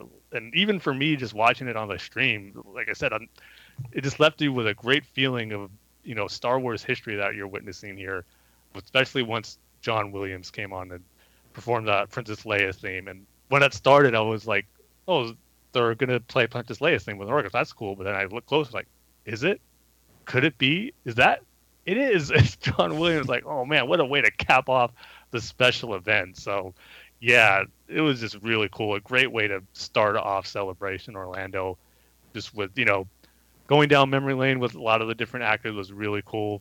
And like you guys said, hearing, Dave Filoni talk with George Lucas was really, I could hear those two talk about their days and their discussions that they have with Clone Wars forever. That's just so fascinating. And then seeing, Hayden with Ian McDermott was really cool. Just kind of got the feeling you just wished it was longer. And like I said, you just all these actors together would have been cool. Having them maybe go back and forth with each other. Someone could say something, then someone else would, butt in and add a little joke or share their experience. It just would have been cool to see everyone go off with each other, talking about the different ways they were involved with Star Wars. But what we got was still super, super cool. So, and yeah, something that Star Wars fans are going to remember forever, I think. It was just kind of one of those once in a lifetime moments for those who were there. It's like you said, Paul, I'm sure you're never ever going to forget it. I mean, how often are you going to get Harrison Ford, Mark Hamill, George Lucas, and John Williams together in the same room? And not to mention Hayden Christensen, Ian McDermott, Dave Filoni, Anthony Daniels, Billy D. Williams, all these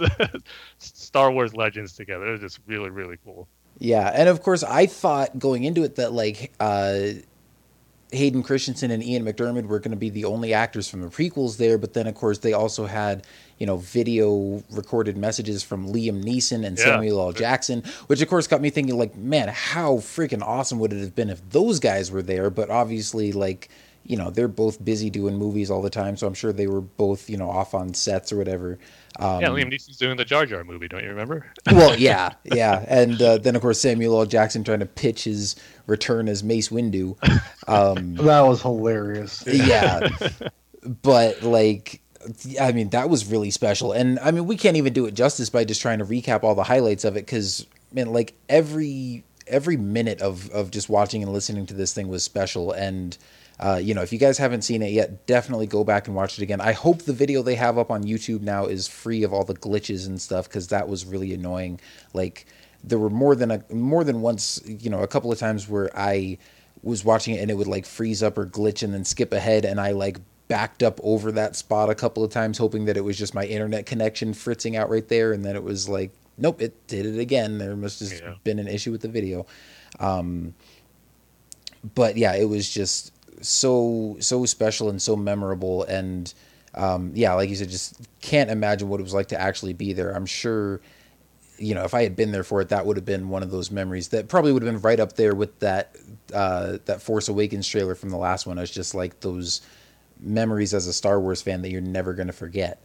And yeah, was it kind of hard, Paul, once it was over, because sure everyone was just so on a high or just buzzing about what happened, just to kind of focus on the rest of the day of celebration, because it was kind of like that for The Force Awakens, but with this, like I said, for all the reasons, everyone that was there, just knowing how special it was, what was the feeling afterwards, and almost okay, where do we go from here now? It was something that I felt it just felt special. It felt like we saw something that we probably would never get ever at a celebration again. To be quite honest, I felt, and I was there for the Force Awakens panel, and this was probably more special than that. Almost. I felt it was equal, if not more, just because this the type of celebrating not just Star Wars but Carrie Fisher, John Williams being there performing, George Lucas being there talking about everything. It was a real special moment. And I have to say, it was definitely one of my favorite ever and being a Star Wars fan. So it was really cool. It was really cool. I really have no complaints ever of saying that I was there. It was worth it 100%. Yeah, I'm sure. And like you said, Tim, going into it, I was hoping that since they didn't really have any dedicated panels for the other standalone movies during this celebration, I was like, oh, well, they're probably going to announce another standalone movie during this panel. They're going to, celebrate the 40-year history of Star Wars and then look ahead to the future and announce a couple of exciting new things. And even the night before Celebration started, we got that announcement of the Forces of Destiny miniseries. And so it was oh man, if they're already announcing stuff the night before, I can't imagine what we're going to start, getting announced when Celebration actually starts. But then this was totally just, this was not a news dropping panel. There was, no big stuff announced. It was totally just all about, going down memory lane about the legacy of Star Wars, the legacy of Carrie Fisher, the journey that all these people have been on. It was totally just it was a nostalgia trip, and I'm sure it didn't need any big announcements. Yeah, exactly. Yeah, no, and exactly. I came away from it going like, man, I might have been expecting something different, but that was perfect. Like, I'm totally glad they did that the way they did. I didn't need any announcements or anything like that. Like, I just loved every second of that. So yeah, hats off to them for really just knocking it out of the park right there. And I'm sure, just from like seeing people's reactions and all the tweets and stuff, I mean, it sounded like there wasn't a dry eye in the house after that. And so, I'm sure, Tim, you're talking about going about the rest of the day after that and everybody just buzzing with this energy. I can imagine it was like a totally different energy than we felt after that Force Awakens panel. Yeah, exactly. Because we came out of that being like, okay, now let's just sit down and watch that trailer 18 more times and just like, I want to know everything about the Force Awakens. I'm so excited for new Star Wars, and just had everybody on cloud nine. Whereas I'm sure this was like not having everybody like super sad necessarily, but just just a lot of emotion and nostalgia and sadness, but also joy, and just just a mixture of all these things. And wow, I just saw John Williams. Like, yeah, I can't imagine what that all must have been like. But yeah, I mean, obviously we can all agree that whether we were actually there seeing it in person or just watching it from home, that it was really special, and they just did a fantastic job with this. Yep. Really couldn't ask for more for a celebration of 40 years of Star Wars. Yeah, sure. Exactly. All I can say is now I'm really looking forward to the 50th anniversary celebration. But anyway, shall we move on to the thing that did get us excited and was big news and announcements and stuff like that? Let's talk some Battlefront 2. Oh yes, finally. Yeah, and yeah, speaking of which, we need to get on and play some Battlefront soon after this. Yes, we do. I'm going to go ahead and say it, and I think I was maybe kind of on the fence about this after, when we were talking about it on our last episode, but after, just thinking about it for the past week and, going back and rewatching some of these trailers and stuff, like, I can safely say the Battlefront 2 panel was the thing that got me most just purely excited from this celebration. We kind of talked about how the Last Jedi trailer had a different feel from the Force Awakens trailer. I freaking loved it, but it was definitely geared more towards making you feel like it was designed to get you intrigued and not necessarily just hyped up and excited and just get your excitement levels through the roof. It was, I mean, for me, it was like, ooh, I want to know more. Like, what's going on here? Luke saying, it's time for the Jedi to end. It didn't make me go, yes, like it did when, Chewie were home. But it's like, oh, what does this mean? Like, I haven't rewatched that trailer nearly as many times as I rewatched that Force Awakens trailer in the week after Celebration Anaheim. But I still am like, you better be darn sure I will be there opening night for The Last Jedi. It's just, I'm excited for different reasons. But this Battlefront 2 trailer and the whole panel, I was really excited about, because like the trailer was awesome, and we had gotten like a leaked little 30-second teaser, which, I mean, after seeing that now, it's like, oh, that was probably just like a TV spot or something that they just had queued up that they were going to release after they released the trailer at Celebration, and just somehow that got leaked out to somebody and they posted it on like Vimeo, and so that was out like a couple days before the panel. But they posted, or, they showed the full trailer kind of to start off the panel, and then we're talking about it afterwards. And I have to say, after being at the Battlefront panel at Celebration Anaheim, like, I was excited and I loved the stuff that they showed there, but I don't remember exactly what they talked about at that one 2 years ago, but I can definitely say at this, they gave a lot more information. Like, they blew the lid off of this thing. And I think, obviously with the first Battlefront, they probably were trying not to make too big of a deal of the fact that, like, there were only 4 planets that you could play on, and, no space battles, no Clone Wars era or anything like that. It's like they didn't have a ton of stuff to talk about. And I remember saying, like, we were kind of disappointed by some of that stuff that wasn't going to be in it, but I did get to go to that kind of behind the scenes, or behind closed doors, like, presentation of the first gameplay footage from the game, and I was like, well, there might not be much in this game, but what there is looks amazing, and like I'm really excited and I can't wait to play it. But at the same time, like, yeah, we had those reservations, like, I wish there was this, I wish there was that, I hope this isn't a bad game because they're leaving out all these things that people want. I have absolutely none of those reservations with Star Wars Battlefront 2. Like, I cannot freaking wait to play this game. And, let's just talk about the trailer first. I think, the first thing that it highlights right off the bat is that there will be a single player campaign, which, is something that a lot of people wanted. I know, Tim, you were especially like excited for that. And, a lot of people are excited to play that. And it's going to be focusing on the Inferno Squadron, which was just recently announced as being in a novel that, was kind of first set up as like a Rogue One sequel, but now we know that this Inferno Squadron, that it's actually a Battlefront tie-in novel, and that the whole reading that description for the novel sounded cool too and got me excited about it. Now knowing that I'm going to play him now, even more sweet. Yeah, I mean, this is going to be one, and you guys know how I get behind on my Star Wars reading, but I will definitely be reading this one because knowing that it ties into the beginning of a campaign that spans the entire length in between Return of the Jedi and The Force Awakens, as these this Imperial Special Forces squad goes from fighting with the remnants of the Empire to joining up with the First Order. I'm like, this is going to be some cool stuff.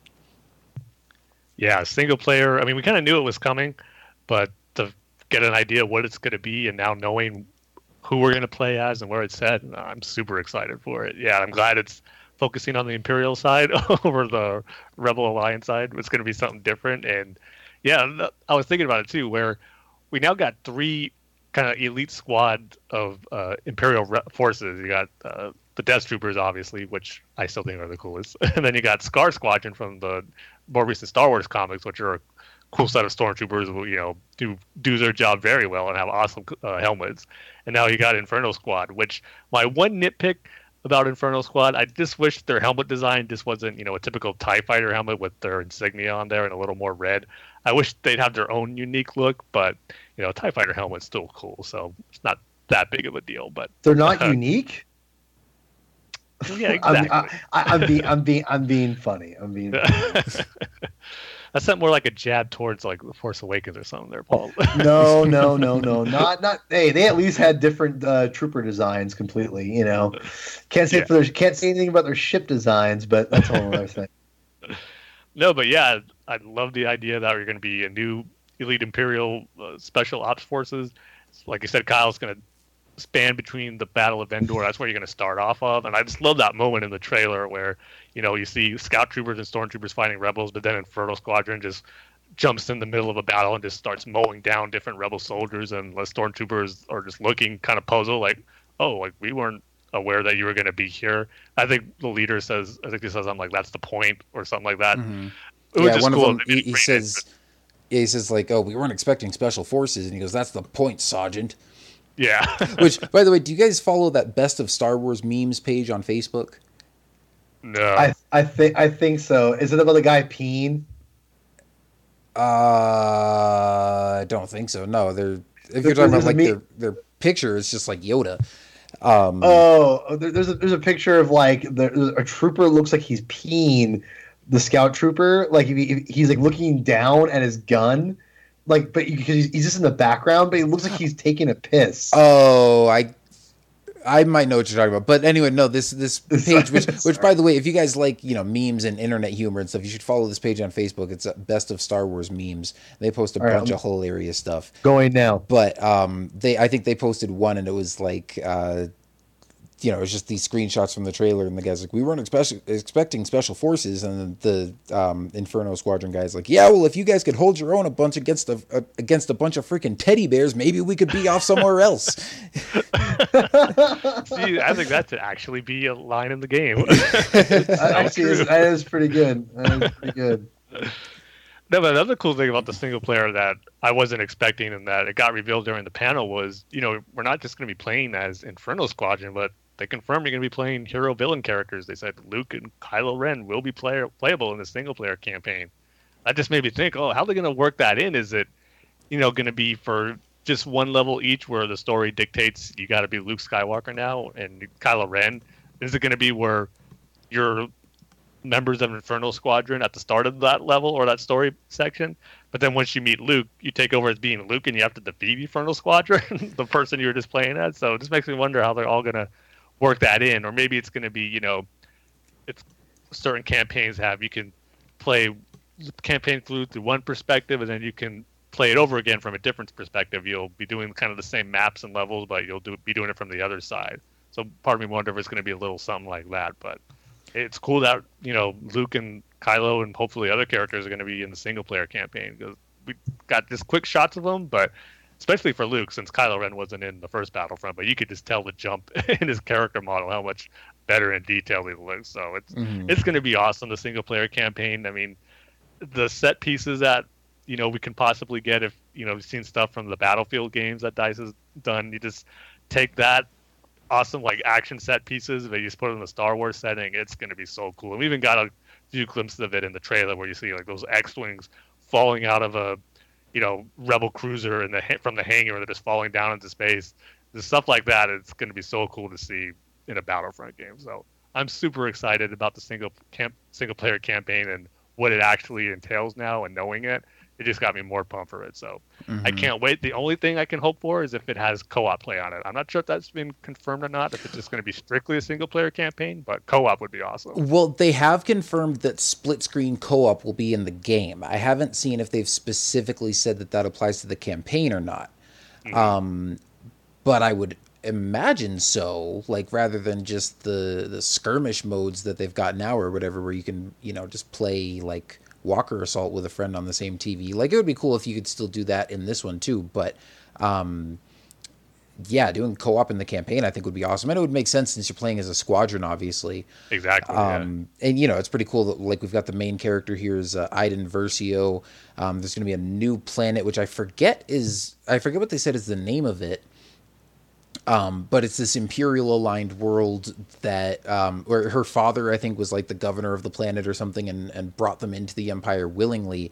And so, they talked about how it's going to be sort of this new perspective that we haven't really seen before, because you see a lot of worlds in Star Wars, whether it's Tatooine or Endor or even Lothal on Star Wars Rebels, where there are Imperial occupations and you see sort of their oppressive nature and where, people don't really like having them around. But this is going to show us what it's like on a world that's part of the Empire, and they're fully supportive of that, and they're happy being part of the Empire, and they actually have peace because of it. And sort of see this more sort of sympathetic take, I guess, on Imperial characters, and see when you see the Death Star get blown up and the Emperor and Darth Vader get killed, what does that do to your morale and your resolve, and where do you go from there? So I think that's going to be a pretty interesting direction to go, and see how these characters react to that, and where the story goes from there. I have to say that I think the trailer being leaked out a couple days before kind of ruined the panel for me a little bit. I just didn't know. I kind of didn't know. I had a little bit of already what to expect, and I have to say that. I just, for some reason, I wasn't as excited as I wanted to be leaving the panel. I was excited, but, I'm not a big gamer. So the single player campaign was never something that I had to have, but I'm excited about it. It's interesting because I actually love the idea of the book it's coming out in July more than I like kind of where they're going to go with the story. Because the story, I'm a little confused. It's going to take place over 30 years, and that's going to be kind of interesting. That to me is it's going to either go two ways.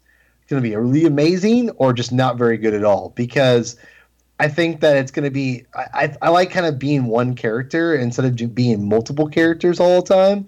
That's just me. This is not, and I'm not a gamer. So, well, I think Iden is still going to be the main character all the way through. Well, right, but you take control over Luke Skywalker at some point. Oh, I don't know how that all is going to work out, but and then you turn into Kylo Ren, and so I'm a little I know. You don't want to play with that mask on? I do, but I mean, like, but for me, like, it takes me a while to learn controls, so it's like, I don't know, I don't want to have to like Fighter Squadron. yeah, exactly. You know what was funny? I was gonna bring this up when we were talking about the 40th anniversary panel, and you said that Star Wars fans just love Hayden Christensen, and I don't know if you can say that's 100% true for all of them. But the way I look at it, because I'll admit, like, yeah, I make fun of him a lot and like some of the bad dialogue that Anakin has, like in episodes 2 and 3 and stuff. But at the same time, like, I've never outright hated the guy. And like, yeah, I do like his performance, especially in episode 3. I think he's really good. And the way I think of it is like almost like a brother or a sibling or something, where you make fun of them all the time, but at the end of the day, like, it's just kind of good natured, like poking fun, and you know, you really do love them and appreciate them. And I mean, I say this just with Star Wars all the time too. I think if you really love something, you have to be able to appreciate the flaws in it. Like, I obviously don't hate the prequels like some people do. Like, I love all of Star Wars. I love the original trilogy, the prequels, the Clone Wars, Rebels, all of that stuff. But you know, I will also admit the flaws. I'm not one of those people that thinks that everything's perfect either. I'm like, yeah, the prequels have some bad acting and some writing and storytelling that could have been done better, but like, you know, I still love it because it's Star Wars, and I just kind of take all of it for what it is. And when I make fun of, you know, of Hayden Christensen, I'm like, you know, it's like when you make fun of a friend or a brother and you like relentlessly tease them, but you know, you don't really mean anything negative by it. And then I just thought of when we like give you crap in Battlefront all the time for, you know, bailing out on us on Fighter Squadron games and stuff like that. Well, I don't bail out. I'm still in the party. I just play Extraction for another hour. That's bailing out. No, it's not. I'm not going Dude, anywhere. Okay. Think of this if we were actually in Star Wars, right? We're all in our ships getting ready to engage the enemy forces in a space battle, and you hop in a shuttle and you're like, BRB, guys, gonna go extract some supplies from the planet's surface. You guys go get them. Well, yeah, okay, fair enough. But anyway, back to the Battlefront thing.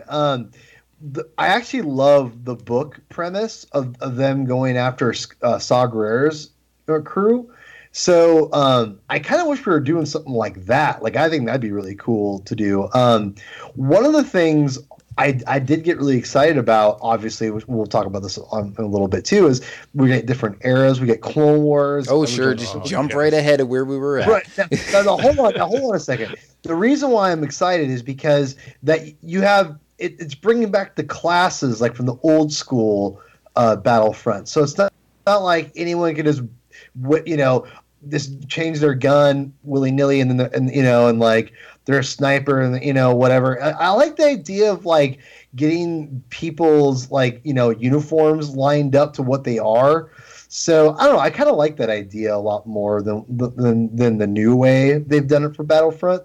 So I'm really excited about that. I like the idea of having different classes for like the old school game. So I'm really excited about that. So yeah, I know you guys are more. You guys are really jonesing for that Clone Wars content. Did you guys lose your damn minds when you saw that? Oh man, jeez. Well, first off, I should say when that teaser leaked a few days before, and they even had it in the full trailer, of course. But more than anything that was shown in the trailer, the words "all eras" is what got me so pumped for that. I was like, yes. And then of course they show Darth Maul and they show Yoda. Like, oh, that's awesome. But then it got me super excited. But then Kyle kind of had to keep me in check a little bit, texting. Yeah, they're showing it, but it just might be content for a new heroes versus villains mode. They didn't necessarily say all eras is going to encompass all of the multiplayer modes where you can have clone troopers, battle droids, and all that stuff. He's like, yeah, you're right. They could still, kind of do it haphazardly where they'll say all eras, but it might just be for one mode that's going to have all eras. So I was in the back of my mind going into that panel, I was worried that that's all we're going to get on the all eras front, just what they showed on the trailer. And I even tweeted this out before it started. I was like, if we just get one hint of a clone troopers being in this game, this panel will be a success. Then the panel's going along. You see a model of a battle droid, which leads you to believe, okay, yeah, the battle droid is going to be clone troopers. But then, boom, they have concept art of clone troopers fighting on Kamino, and that's where I lost it. They were like, oh, like, yes, this is what I was hoping for from this panel, from this game. It's that, to say it got me excited would be an understatement. I kind of agree with what you were saying, Kyle, at the beginning, where this panel probably got me the most excited out of all of them. And again, I don't want it to sound like, oh, Battlefront 2 was more excited for that than The Last Jedi, or The Last Jedi doesn't, it's not at the top of my list, because it still is. That thing's going to top a new Star Wars movie, especially what we're hoping and expecting to see in The Last Jedi and all the awesome stuff it looks like it's going to have. So I don't want to make it sound like that, but like you said, we pretty much all knew we were getting The Last Jedi trailer. We didn't know what we were going to see in it, but we knew it was coming. Didn't know for sure all the stuff I was hoping for in Battlefront 2 we were going to get, but it really checked off all the boxes that I was hoping it would when they announced the sequel. Single player, all eras, clone troopers, battle droids, all that good stuff. Like even the ships in that concept art. You saw Slave One chasing a Jedi starfighter on Kamino. The prequel era planets is another big deal. Oh, it's so cool to finally be able to play those levels, those awesome clone trooper armors in this current generation of console graphics, and how amazing it's going to look, because it's going to be so sweet. So yeah, I'm right there with you, Kyle. This panel really delivered on my excitement for Battlefront 2 and what I was hoping it would give us. And man, November can't get here soon enough. No, it cannot. I mean, yeah, like you pretty much hit on all the main points right there. But I mean, I do kind of agree with you, Paul. Like, I wish the teaser hadn't leaked before, because even though I'm glad that wasn't the full trailer, that we got to see more of it, like, the trailer itself didn't get me as excited as it could have if I hadn't known what was coming ahead of time. And especially the fact that, yeah, like you said, when we saw the teaser, it says all eras, and you see that, you see Darth Maul, and then you just see like Yoda's lightsaber fly into his hand. And I was like, okay, cool, but let's keep our expectations in check. We haven't seen any clone troopers. We haven't seen any prequel planets, aside from, they're obviously in like the generator room on Theed. And I was like, this could just be them including, prequel era heroes in here somehow. I think I didn't want to get my expectations set too high, because I didn't know like how big they could go with this game. I'm like, after the first Battlefront, which again, not that I'm knocking on the first one, like I obviously love it, and we still have a blast playing it like every now and then. Like we, obviously don't play together as much as we used to when it first came out, but I love that game. But just the fact that, when it first came out, there was only one era, there were only 4 planets, Now, people are saying, like, oh, it only had 4 maps. And, like, no, there were more than 4 maps. They were just only in, 4 basic environments, like, on 4 planets. And I was like, okay, so we know that there are going to be multiple eras in this game. But, and this is, like, before I saw the teaser. I was only expecting classic trilogy and sequel trilogy. And Tim, I know you kept saying like, oh man, I really hope they get Clone Wars in there. And I'm like, if they do, like, more power to them, but I'm just not getting my hopes up for it. But then, the teaser drops, it says all eras. I'm like, okay, so there's going to be content from all eras in there. That still doesn't mean we'll get to have a massive battle on Geonosis. So I'm still keeping my expectations in check. And then, of course, at the panel we see the full trailer, and it's still only got that same brief glimpse of prequel stuff. And even with the sequel trilogy stuff, which we also didn't see much of in the trailer, but like you see Rey, and you can clearly see that there are like troopers fighting in the background behind her, and then you see Kylo Ren like cut down a couple of Resistance guys. So it's like, okay, so at least there we know like there will be bigger battles or like more troops in that era. Plus you also see the shot of like the TIE fighter crashing on Starkiller Base and stuff like that. So then my big question going into the panel was, is there going to be more prequel content? And like you said, when they showed that model of the battle droid, and then when they showed the concept art of clone troopers, like with jetpacks flying out of gunships on Kamino, I was like, this is heaven. Like, it's not even a real screenshot. It's not in-game footage, anything like that. It's just concept art. But, the fact that they're showing concept art at the panel, I'm like, I am taking this as confirmation that we will get to play this in the game. And this is how my skepticism dies, with thunderous applause. Man, it just, I was just so happy with that. But of course, then something else that they talked about too, I'm like, well, the reason they're able to get all this content in there is they have like 3 different studios working on this game. And I think we knew that there were like at least 2, or we've maybe heard stuff about all 3 of these different studios at various points before. But like, I guess I didn't realize sort of that all 3 of them were working, in tandem and sort of on the various elements. So DICE is working on just like the main multiplayer aspect of the game, like they were last time. And then they've got Criterion, I think, or no. So Motive is the studio that's working just solely on the single player campaign. And then Criterion, who they've done a lot of like racing games, like they do the Burnout games and stuff. So they're working on, I think, the vehicle combat and specifically the space battles. Because also, and I guess this doesn't seem like such a big deal now that we've gotten a couple of space battle maps through DLC for the first Battlefront with like the Death Star DLC and then the Battle of Scarif. But when that game first came out, I mean, that was kind of one thing that I was disappointed with, like having loved playing the space battles in the original Battlefront 2 way back in the day, that there were no space battles in here. So now to know that that's going to be like a big part of this Battlefront 2 has me really excited, which actually kind of makes sense now if you think about it, because the original Star Wars Battlefront, man, they need to name these differently because it's going to get so confusing having 2 Battlefronts and 2 Battlefront 2s. Totally. But Star Wars Battlefront on the Xbox and the PS2 back in the day, like in 2004, that one was all ground based, and you could have you had X-Wings and stuff that you could fly above planets, but there were no space battles, and that was a big draw of Battlefront 2 the first. Was them finally adding space battles in there. So, it's cool that we're going to get that in this one as well. Man, just can't wait to see more footage of this, more just stuff that we're going to get to do. Like, I cannot wait for E3 this year because I just hope we get all the gameplay footage. Like, I want more. Totally. I want more confirmed planets. I want to see ARC 170s. I want to see, Republic gunships.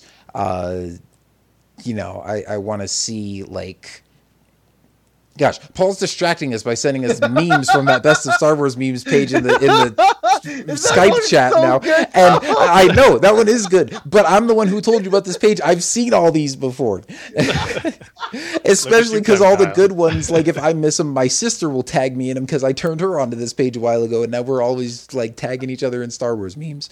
Sorry.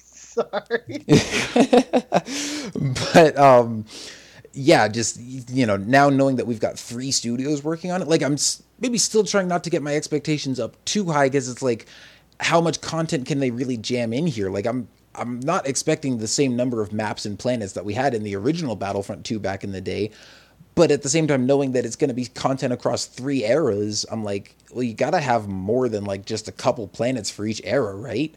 I'm hoping for at least 3 planets per era. I mean, me too. That would be good. I would be totally happy with that. And if they can do 4 per era, even more power to them. But this is a case where I can't wait to see what they do with the DLC for this game. And we already know they're not doing a season pass like they did with the first Battlefront. Which is nice that, they're not trying to force people into buying it or whatever. And they've said they don't want to segment the community and that, everybody can just play the same stuff together. Which I love that they're taking that approach. And when the game ships with a lot of content to begin with and the DLC feels like just more cool stuff that they're adding on afterwards and not stuff that should have shipped with the original game in the first place, I am more than happy to pay for it.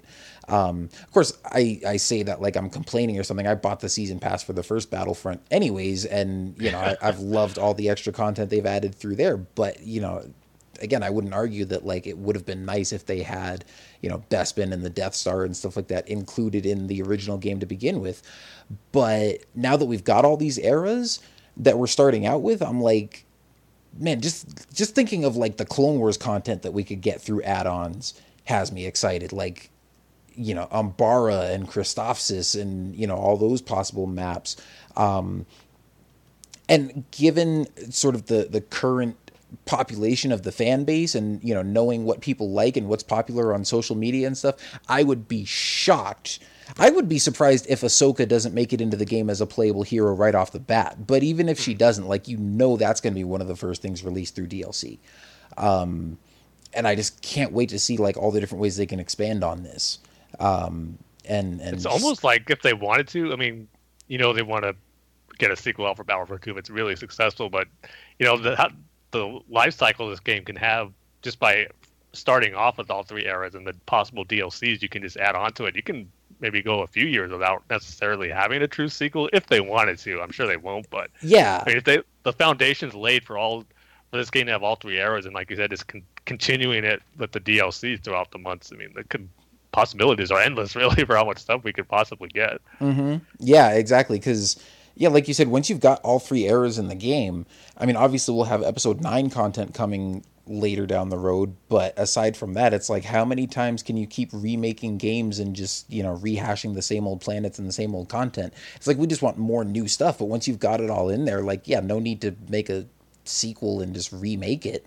I mean, obviously they did just such a great job with like the environments and the graphics in the first game. I'm already wondering, like, okay, how are they going to do like Endor and Hoth in this game? Like, it's already been there, done that, but you don't want to recycle the same maps and be like, oh, I could just pop in the old game if I wanted to play this.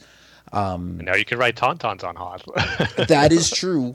And that gets me wondering if it might be more like the original Battlefront games where you've just got like vehicles sitting around the environment that you can like pick up or like jump on. I don't know about like walkers and stuff.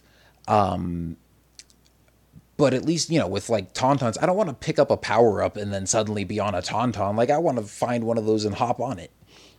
Yeah. Which you can do with speeder bikes in the current Battlefront games. So, hopefully there'll be something to that. But yeah, man, just I cannot wait for this, and the possibilities are going to be endless. As far as just like content that we could see in here now, content they could add on in the future, and yeah, I mean, stuff that we also already talked about. As far as them like going back to classes and stuff. Honestly, like, that wasn't one thing that got me super excited, just because I do kind of like the customization that you have in the current Battlefront game, where it's like, you just pick your weapons and your power-ups and, kind of just play how you want to play. But obviously I'm also very used to, playing the classes from the original Battlefront. So like, I'm not complaining necessarily. Like, it'll be interesting to see how that changes the gameplay from what we're used to in this game when we go into the sequel. So, but I trust that they're going to make it fun. I mean, that's the one thing that I wasn't concerned about going into this. I'm like, it's still going to look great visually, and it's still going to be a lot of fun to play. It's just a matter of how much content can they get in there. And this panel answered that question with a lot. So, I just came away going, well, can't wait to play this now. Totally. I mean, like you said, we've only seen concept art and little pieces of what the multiplayer is going to be. I can't imagine what it's going to be like to see that in actual gameplay footage. Like you said, hopefully at E3, which I think is a pretty good bet. I mean, it's going to be so cool. I just can't wait for the moment where all three of us are playing together and we start a map and we're all clone troopers. I mean, that's going to be so sweet. So I've been waiting for it since the first Battlefront came out, and I just can't wait. Do you think you'll be able to play different eras in the with like the First Order and the clone troopers and do that kind of thing, or will it stay accurate? Like, so you can only play Clone Wars in the Clone War era, you can only play Stormtroopers in the OT era, and only the First Order people in the First Order era, that kind of stuff. Yeah, I hope it sticks to just like what's canon. Especially because they used that BS excuse in the first game that, we're not including multiple eras because, the canon says you can only have one era in the same game. Like, it wouldn't be canon to have clone troopers and stormtroopers in the same game. Like, don't give me that crap. But it wouldn't be canon to have them in the same map. That would be a little weird. So, I mean, I'm not one of those people that likes to just like have, sandbox games where you can do whatever. I've never really had a fantasy of like playing as, Darth Maul or Kylo Ren and cutting down, or like Darth Vader or Kylo Ren and cutting down like clone troopers or battle droids or something. I'm fine just playing as clones and shooting the droids, or playing as rebels and shooting the stormtroopers. Like, I kind of hope it sticks to that. If there is some kind of fun mode where you can mix it up, like, that would be fine too. I'm probably not going to spend a lot of time in there, but I'm also not going to complain that, like, oh, they're ruining the continuity, because obviously it's going to be something that's just like, a fun gameplay option. But that's kind of what I'm thinking. Where, cause the second Battlefront had that, where it's like this one big hero versus villain match where you had all the heroes fighting against each other. I have a feeling they might do something like that with their current hero versus villain mode, where you could pick any character you want from any era and just have them go at it. And that's will kind of be like their one break from canon type mode. And actually, yeah, that I wouldn't mind. If it's in a heroes mode, like, yeah, let me have Darth Maul go up against, Luke Skywalker or something like that. I think that would be a lot of fun to play. If it's in just like a heroes versus villains mode. But speaking of the classes again, I mean, I know, like I said, it was in the old Battlefront games. I'm kind of split on it, because it was cool in the first Battlefront games. I did like what they did in this one too, where you can have what the options they had for how your trooper looks and your character, but yet you can give them the weapons and the different star cards that you wanted to apply to them without affecting their look. And it looks like that's going to be a little different with this one. So I'm kind of split on that, because I think it'd be good both ways. And I don't know, but did you guys happen to think of what class you're going to choose right away? Because I'm guessing when we all play together, it would be good to, each have different classes to hopefully make the squad better. But Kyle's a sniper. I thought the same thing, Paul. He's a sniper. I'm personally I'm going to be the regular average Joe soldier. It takes me forever to learn anything okay, and the only way I'm going to do well is if I stick to one class, which will probably end up being the basic soldier. Yeah, I'm kind of leaning toward that too, but then again, it's like, what class has the coolest? When we're playing Clone Wars era, what clone trooper looks the coolest for what class? That might draw me too. Yeah, I don't know. True. I mean, obviously I do like doing the sniping in this game, but it depends. It always depends on the map and like what mode we're doing, because lately I've just been playing the Rogue One stuff a lot. And also, even some of like the Death Star stuff where you're just running around the Death Star hallways. And I've been playing a lot lately with just like the regular, standard guy with like, I'll play as a rebel and use that AC 280, whatever, the kind of the standard rebel blaster, or the E11 for the stormtroopers. So kind of my first thought is like, I would kind of just start off with the main infantry guy. And then, I'm sure you can probably like change classes when you die and respawn, and so kind of maybe switch to whatever is called for in a certain situation. And yeah, if it's a big, long, wide open map where you can see people coming from a ways away, like on some of the big turning point maps and stuff that we've done, then yeah, I'm going to pick a sniper. But also in the original, in Battlefront 2, the first, I'm just going to start calling it that. Battlefront 2, first of its name. You can't even say on Xbox One, because I know it's called Xbox One. It's like they did that to purposely mess with us. But I always liked playing as the heavy troopers and just like blowing people up with the rocket launcher and laying mines and waiting to see how many people would run over them and, fall into my trap. And it took absolutely no skill of like aiming or precision, but it was just a game of like blow up as many enemies as possible and try not to blow up yourself. And if they bring that class back, especially with some of the, Clone Wars era, like troopers and vehicles and stuff, and on some of those maps, because I always loved being like the clone heavy trooper and laying mines for the AATs to run over and blow up. Like if we get to do some of that stuff again, I might end up going that route again too.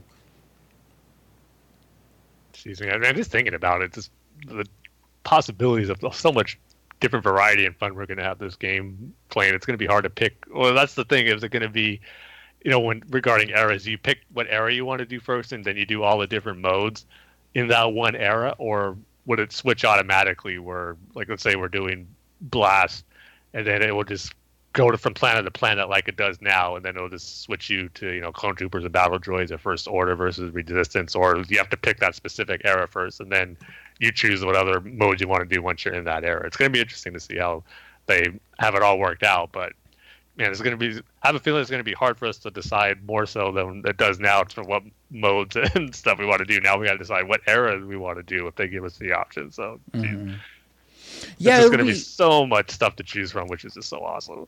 Yeah, it'll be interesting to see. And like, that's one thing they didn't really talk about in the panel, but that I'm hoping they do differently in this game is just sort of the matchmaking and the way that, that like the maps and the modes are selected. Because I mean, as much fun as we have playing some of these modes right now, I don't always like just picking, you pick Walker Assault and then it just cycles through a whole bunch of Walker Assault maps. Or, you pick, like the Scarif DLC and it runs through everything in there. Like for the DLC packs, it's not that bad, but like I wish just for the original game, there was, that it had more sort of creative, I don't know, playlists, I guess, however you want to call it, where, it can just kind of cycle through like, okay, now you're doing a blast and now you're doing a Walker Assault and, just kind of give you some variety without you having to like back out and pick a different map every time. Yeah, that would be nice. I haven't really gotten into a whole lot of other online shooters, but like I've played a decent amount of like some of the other Halo games before, and I know with those, like, they've got different playlists where it'll pick, it's like game modes for 4 to 8 players and game modes for like 8 to 16 players, and then it'll just cycle through like a few different, like obviously it changes maps every time, but it'll also be different gameplay modes. And so hopefully they do something like that here. But also I think, just having different eras will kind of switch up that variety too. So like if you pick Blast or Walker Assault or Turning Point like you do now, if it goes through and it's like switching maps every time, but then also switching eras, that could be kind of cool too. I tell you this though, it's going to be hard whenever I get stuck with the Separatists and battle droids. You have to shoot down clone troopers. Yeah, that might be the time where I have to. It won't be that bad, dude. Oh, you know how in some of these games there's like, or some of these shooter games, like, I don't know if you guys have played, like, some of the Halo games where there's, like, the infection mode or whatever, where everybody's, like, playing as the same class, but then there's one person that's, like, a zombie that's out to get everybody else or something. Like, I want something like that with, like, an Order 66. Oh, man, yeah. Like, where you're all on the Republic side, and one person's the Jedi, and everybody has to kill the Jedi. Or even something where maybe you're, like, fighting against a bunch of AI battle droids, and then the clones, like, receive Order 66 at some point, and then suddenly the Jedi becomes the enemy, but the Jedi doesn't know when they receive it, and you have to kind of, like, be on your toes and be like, oh, when are these guys going to start shooting at me? And they could go just, like, a whole nother couple minutes, like, not shooting at you to like fake you out or something like that.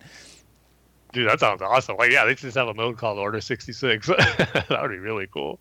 I'm also kind of hoping too there's a better survival mode on there, because I love survival modes in shooters where it's not just a 2-player co-op but 4-player co-op at the least. That would be really fun just to get 3 of us and someone else just to fight off waves and waves of whether it's battle droids, rebels, stormtroopers, or whatnot. That could be really fun. Yeah, that could be really cool too, and that could be like, oh gosh, who was it? Oh, like I'm a Gundai in Clone Wars versus him and his clone trooper, fighting off waves of battle droids. You just call that the I'm a Gundai mode. But yeah, man, that would make for such a fun, horde mode or whatever you want to call it, like, the multiplayer survival matches. Because, I mean, it's fun the way they have them in Battlefront right now with, like, Rebels versus the Empire, but I think it is so much more fitting when you're, like, the last few clone troopers standing and there's just endless waves of battle droids coming at you. Because, like, there's such easy cannon fodder, but there's so many of them. It just, like, makes perfect sense for a mode like that. And then, you get to wave 6 and, like, droidicas start coming at you and suddenly it's like, oh, this is hard now. And then, maybe, like, you get a power-up where suddenly you can play as a Jedi and, like, turn the tide on them or something like that. Man, look at us. We got everything we wanted to be announced at the panel, and here we are, all the speculating what the possibilities of more awesome stuff could be. Like, maybe we got to keep our expectations checked somewhat still. Agreed. Yeah. But there's got to be some kind of new game modes. Yeah, there has to be. Yeah, and it feels like it's just such a good feeling to come out of a Battlefront panel and go, oh, I wonder if there's going to be this, or I hope they have this, rather than, man, that looks cool, but I wish they had this. Mm-hmm. Like, I don't think there was anything on my wish list already that wasn't checked off during this panel. Yeah, exactly. Aside from, like, gameplay footage of Clone Wars battles, but, again, that's why I'm excited for E3. Here we are creating new wish lists for, what to have in E3. Yep. Oh, man. All right, are we done geeking out about Battlefront?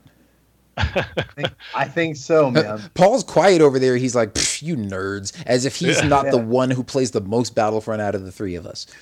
Well, I know, really. I told you guys, I liked what I saw in the trailers, but it was just, I'm just, it didn't give me enough, gameplay and enough scoop to really get like how, invested I want to get into this. I'm excited, but I'm not like, I want to wait. Temper my enthusiasm. Okay. It clearly is tempered, but it's okay because Tim and I have... But by the way, and for the record, I'm also very tired. I get up at like 5:30 in the morning, My sympathies. Yeah, thank you. And this just made me think of like the Clone Wars movie where Ahsoka's like, you've got the experience, I'm the one with enthusiasm. I'm like, that's me and Tim right now. I mean, yeah, it's like I said, like I want E3 is going to show me a lot, to be honest. So, yeah, and I mean, admittedly, yeah, like this didn't show us a whole lot. We didn't see gameplay footage, obviously, but it was more just the information and like them, delivering on certain promises, and obviously, as you can tell from me and Tim's excitement, like more the confirmation of the Clone Wars stuff than anything else. Seeing that first shot of the clones on Kamino, but then also like you mentioned, Tim, the Slave One chasing the Jedi Starfighter. I'm just like, oh, this is going to be glorious. Yeah, so expect more of this once E3 hits. Probably even more so. Yeah, and then we kept talking about doing this when the first Battlefront came out, and we never did. So maybe we'll have to do this for Battlefront 2. Is just like record an episode sometime, like as we're playing it. Yeah. Oh, totally. We have to do that. And I don't know if that would work. Like, I don't know. It might end up just being 2 hours of like us talking about, hey, get that guy and get that objective, and Paul swearing because his ship got shot down and all that kind of stuff. But like, and giving up right away. Right. We have plenty of other interesting Star Wars discussions after playing Battlefront 2. That's for darn sure. Yeah, but it'll be fun. We should try that sometime. I mean, heck, if Rebels can get away with having AP5 singing for one of their episodes, we can get away with doing Battlefront commentary for one of our episodes, even if it ends up not being that great. It'll be entertaining if you want. Yes, that's true. We'll be fine. We'll be fine. Yeah. All right. Well, until whenever we get more info on that, most likely E3, I think that's going to be all we've got to geek out about for now on that Battlefront. Haha, see what I did there. Boy, it was plenty. Yeah, no, absolutely. Like I said, this was just, probably the thing that got me the most excited from E3, not just because of like the trailer or the hype or whatever, but like just in terms of them actually giving us details on stuff. Because that's the other thing too. Like the Last Jedi panel, it was obviously just people being secretive and giving what little information they could, and just talking about, what it's like to work on Star Wars and be a part of this amazing franchise and blah, blah, blah. And I mean, I'm like, I love all that stuff, but that's just kind of what you expect from like a Star Wars movie panel where we're getting our first trailer. But with Battlefront, it was like, bam, right off the bat, here's the trailer, here you go. Now let us tell you about the game. It's got this, it's got this, it's got this. And it was just like, oh, this is wonderful. Yeah, they really came out swinging, and I say for me, they hit a home run with that panel. I would agree. It was okay. I find your It was lack a great of way hype to disturbing. cap off the conversation. It was okay. That's a man who's not choking on his aspirations. No. You got it in there, Kyle. Yes, I did. You did. Yeah, you really did. The circle is now complete. Wow. All right. Well, I think before we wrap up here, should we talk about our couple of actual news items that we mentioned at the beginning? I guess we could. And Paul, I know you were so thrilled about this too, that there's a new Force for Change initiative. And actually, I mean, this is the same one that was announced back before Celebration. Actually, I don't know if we even talked about this on our last episode. That whole thing they did with like the Good Morning America, where they were like, tune in for this huge announcement that's, 40 years in the making, and it's groundbreaking. And it was another Force for Change initiative, which, and obviously I don't want to sound like I'm like, knocking these things or saying that it's bad or anything. I mean, I think it's awesome that they do these, charity fundraising initiatives and, give Star Wars fans a chance to, to donate to a good cause and also to win some awesome Star Wars prizes. But when it's the week before Celebration and we're all getting hyped about trailers and stuff, and they're like, you are not going to want to miss this. I'm like, I could miss that. Like, in the grand scheme of things, when we're getting the Last Jedi trailer and the Battlefront trailer and all that other stuff coming later this week, like, this is not like top of my list of things to get excited about. But there is a new Force for Change initiative that's going on right now that's called Star Wars Past, Present, and Future, and it runs from now until May 11th, and they're awarding a different prize each week, and they're all kind of themed based on different eras of the saga. And so the past... the past prize is a stay at Skywalker Inn, which I don't know if that's part of Skywalker Ranch. So I guess it includes a tour of the archives at Skywalker Ranch, and a screening of Star Wars A New Hope. The present is join the cast and attend the Star Wars The Last Jedi premiere, and the future is visit the set, meet the directors, and have a chance to appear in the untitled Han Solo movie. And then there's one grand prize where one winner will get to do all three of those things. And you can, visit omaze.com/Star Wars for more updates on that and ways to, get entered in for a chance to win those prizes and, donate to the good causes and stuff that they're supporting there. And there was a fun little video that they released, I don't know, yesterday or the day before or something, of John Boyega kind of promoting this at Star Wars Celebration by doing like photo ops with fans and photo bombing them. And there's some pretty funny reactions there. Like, they're asking people, who would you want to meet and what would you get to do if you met John Boyega? And then they like take a picture of the person and John Boyega is standing right over their shoulder and they don't know it. So it was kind of fun to watch. Paul, yeah. I know you were just like absolutely thrilled about that, but it just was very. I'm not even gonna get into it. I sound like a negative Nilly right now. But it was still a lot of fun. Yeah, just seeing the reactions, like you said, for people realizing John Boyega is there, like when they're doing these silly poses and John Boyega is doing the exact same thing behind them, and they don't even realize it. And like the person taking the photos, all right, make like you're doing a spin, and then they do a spin, and they're like, "Oh, John Boyega's right there." Little stuff like that. It was all good fun, and like you said, it's cool to have another Force for Change campaign, and that it's like we're gonna have one for every movie now, which is really cool. But this one with those three prizes, definitely the biggest one yet. So yeah, congratulations to whoever wins that grand prize out there, because that's gonna be a Star Wars experience of a lifetime. Yeah, man, if I won the visit to the Han Solo set, you think they'd let me be Chewie in like one shot? You'd definitely be a Wookiee of some kind. I know, right? Dude, yeah, when like me and Jason and Carl, we got a photo op with Mark Hamill and Ian McDermott at Celebration Anaheim. And of course, as soon as we walk up to them, Mark Hamill looks at me and goes, "Wow, you're really tall." And I was like, "Yeah, call me if you ever need more Wookiees or something like that." And, I'm still waiting for my phone to ring. So I love that's like Mark Hamill's first impression. It was just basically, it shows you how normal he is. That's everyone's impression. Yeah, I was going to say, that's everybody's first reaction. That's everybody's first reaction. So it's just funny. Like, that's how normal Mark Hamill is. He has the same impression of you when you walk in. Man, you're tall. Yeah. Wow. Yeah, that was another good memory, and probably another reason why I'll never forget Celebration Anaheim. I've still got that framed picture sitting up on top of my desk. That's awesome.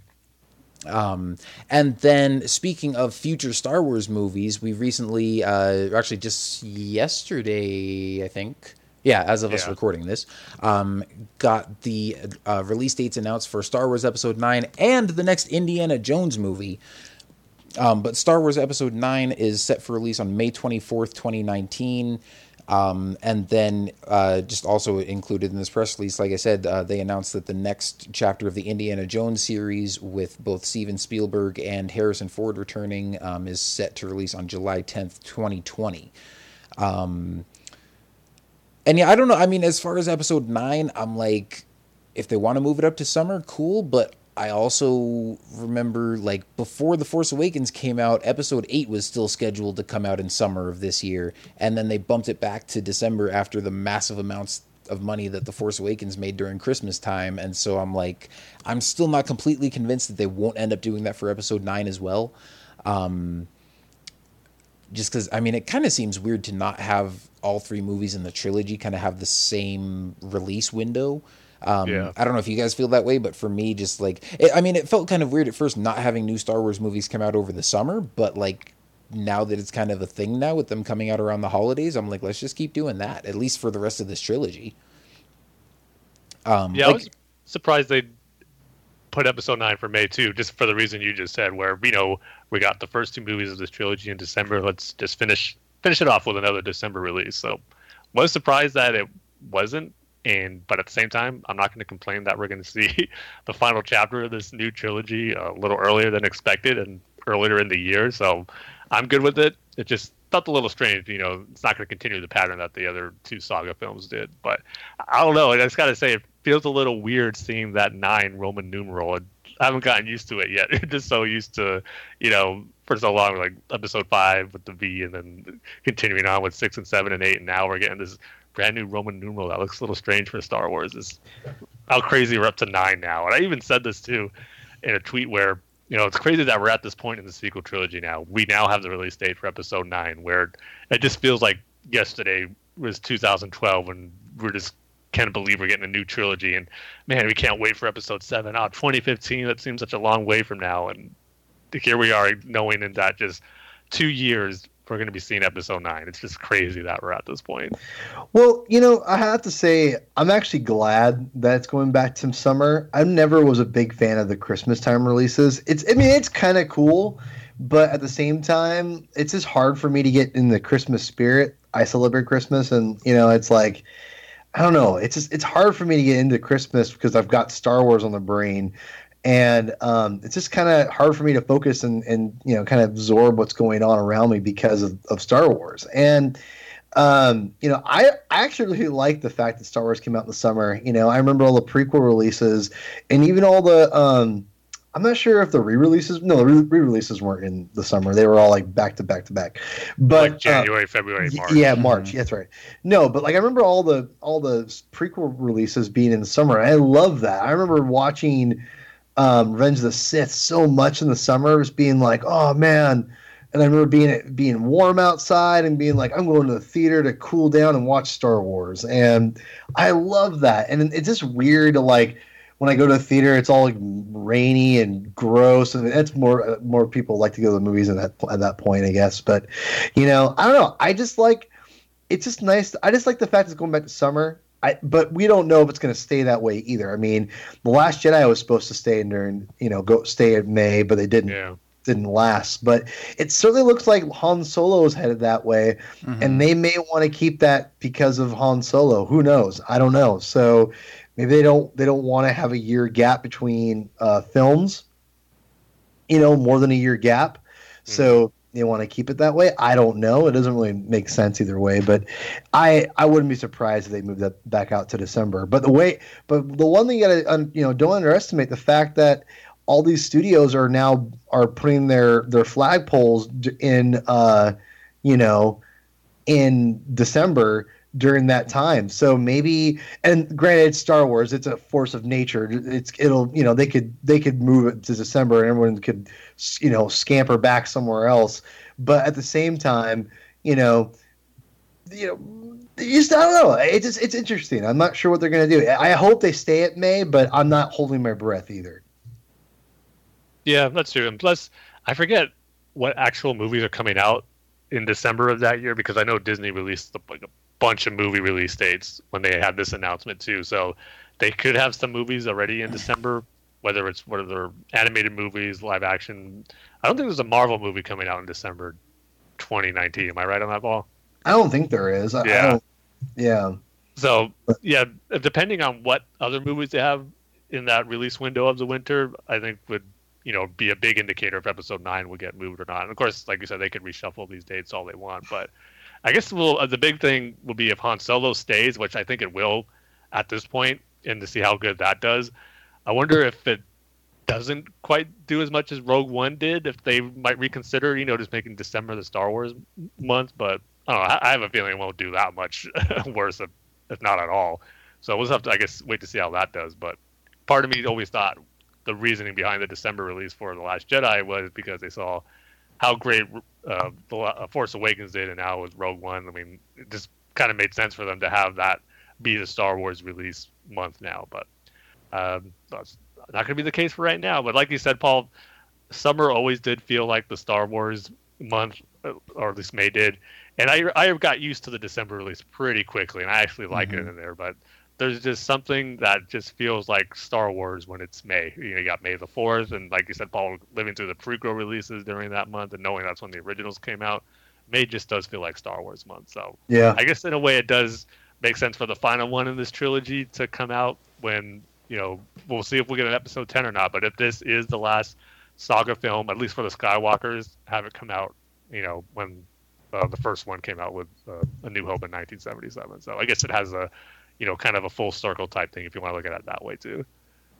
Yeah, and I obviously was used to all the Star Wars movies coming out in May before, but like you said, Tim, I've gotten used to the December thing really quickly, and I actually kind of like that just for like the attention that they get, because it's really kind of like the only really big blockbuster movie coming out around that time. And it seems like every year, like there might be like one big movie that comes out around the holidays. I mean, obviously Avatar came out in December and broke all the box office records ever. And part of that is just because like there's not much competition, and especially the movies that are really popular and keep playing past the holidays into like January and February. That's when like all the crappy movies come out that, don't make a ton of money anyways. So like any big movies like Star Wars that are still playing then are still going to be, making money during that time as well.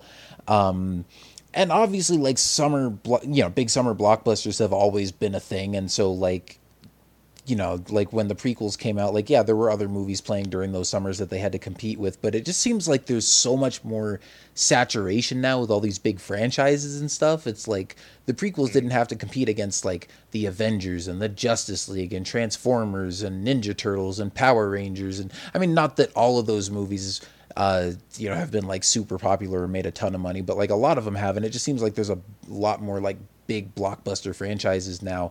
And like one comes out, 1 week during the summer, and then the next week it's just on to the next thing. And so I don't know, maybe for me as a Star Wars fan, just wanting to see more people, sort of drawn to it. And obviously the fans are always going to be there. And like if it comes out during the summer and there's other movies playing that I want to go see, it doesn't mean I won't still go see Star Wars like 5 times. But during the winter, when like that's the big movie that everybody's always talking about, I mean, I guess kind of from like a almost selfish perspective, I'm like, I kind of like it being, in that top spot, like all through December.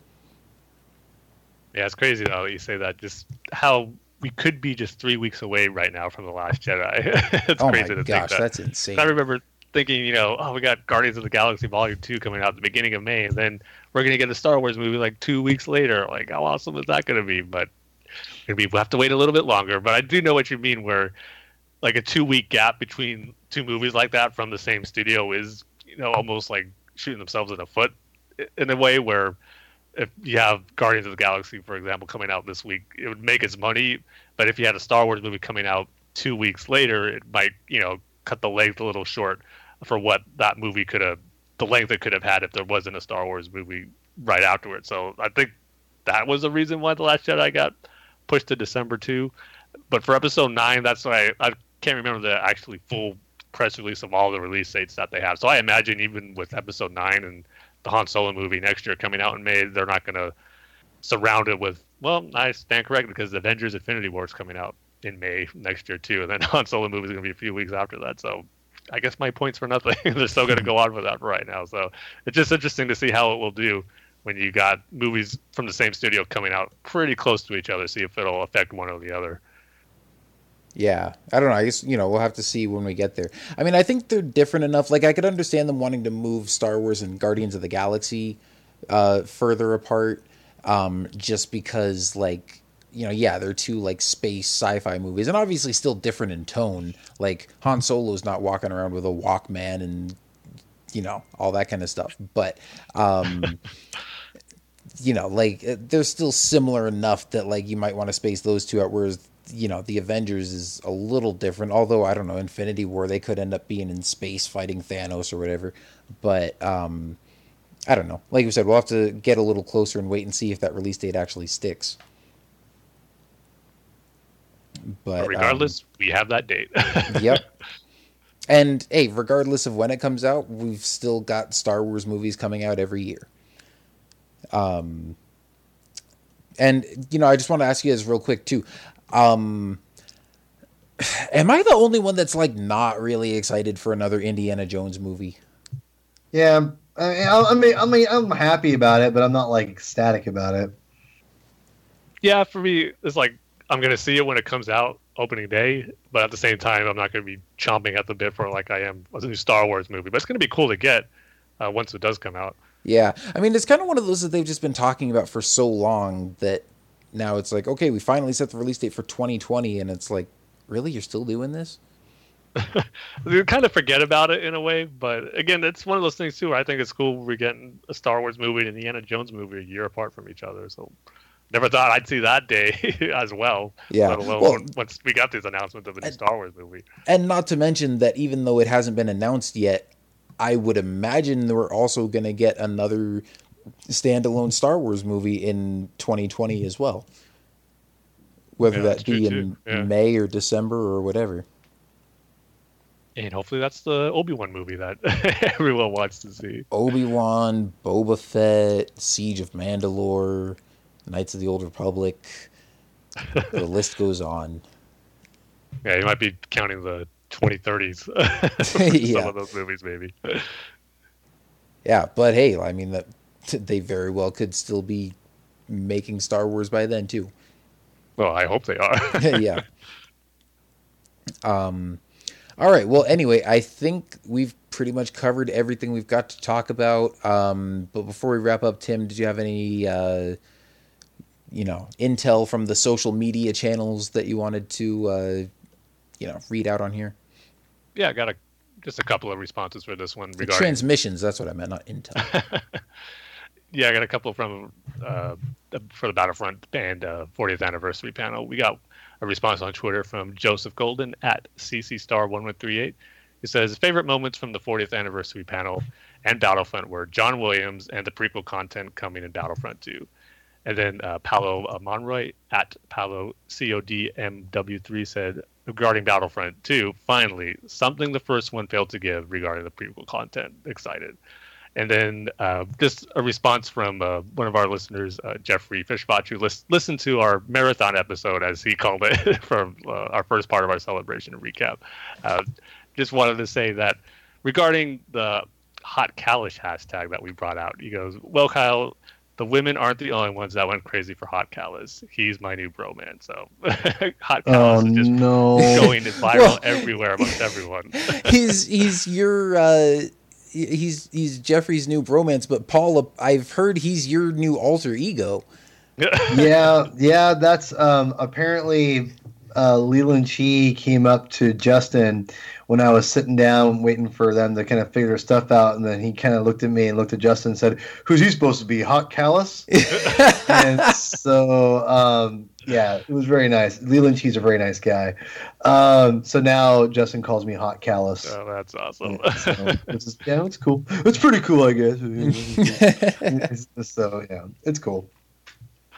So now you know you guys got a cosplay as the next celebration, Paul. I actually want to. If I could get the uniform, I would do it in a heartbeat. You're gonna go Imperial Kalish, though, right? Oh, for sure. There you go. Dude, let's do it. And Tim, you can be Kanan and I'll be Zeb. Ah, there you go. Oh man, let's get Let crazy my hair grow out a little bit. a little bit, get a little ponytail. I don't know if I should go as the Blind Kanan though. Well, I just have to wear my contacts or any glasses, and I'll pretty much be Blind Kanan. So That's pretty good. That's pretty good. But yep, that was just a couple of responses for this one. But thank you guys as always for chiming in on your thoughts for the big stuff we got at Celebration. Not only this episode, but for the last one too. Because man, there are just tons and tons of great stuff, and it was just fun to talk about it, cover it as it was going on, and just geek out about all this awesome Star Wars content we got over the last few weeks. It's just really so cool that we're in this era now, and just so much to geek out over. Mm-hmm. Yeah, definitely. Always love hearing you guys' thoughts on it as well, and being on here talking about it. And this seems so weird because we're about to wrap up, and we had Paul on for an episode talking about Star Wars Celebration, and we haven't gone 3 hours yet. I'm like, yeah, what else can we throw in? It's almost 3 here? hours. That I know, right. But still, it's 2.5 hours is nothing to sneeze at, man. It is for us. Oh, whatever. Been there, done that many times. Those are referred to as our shorter episodes. Yeah. I see how it is. Oh man. Well, no, anyway, but obviously we love having you on here, Paul. So thanks for joining us. Glad to hear you had an awesome time at Celebration, and glad you could be here to share the experience with us. And obviously we will hopefully be there to share the experience with you in person for the next one. So I'm already looking forward to that. And man, just like all the time we spent talking about it at the beginning of the episode and just talking about memories from Celebration Anaheim and stuff like that, it's already got me looking forward to the next 2 years from now, even though they had to go just like drop a cliffhanger on us and, see you at the next Celebration, wherever it may be. Oh, come on. I know, that was pretty weak. Although, I mean, in their defense, like every Celebration I don't know, because, like, I'm thinking for the past few, they've had them every year, and at the end of it, they'll say when and where the next one's going to be. But then, when I went to Celebration Orlando Celebration 6 in Orlando in 2012, I'm pretty sure that at the end of that one, they said that it was going to be in Anaheim in 2015.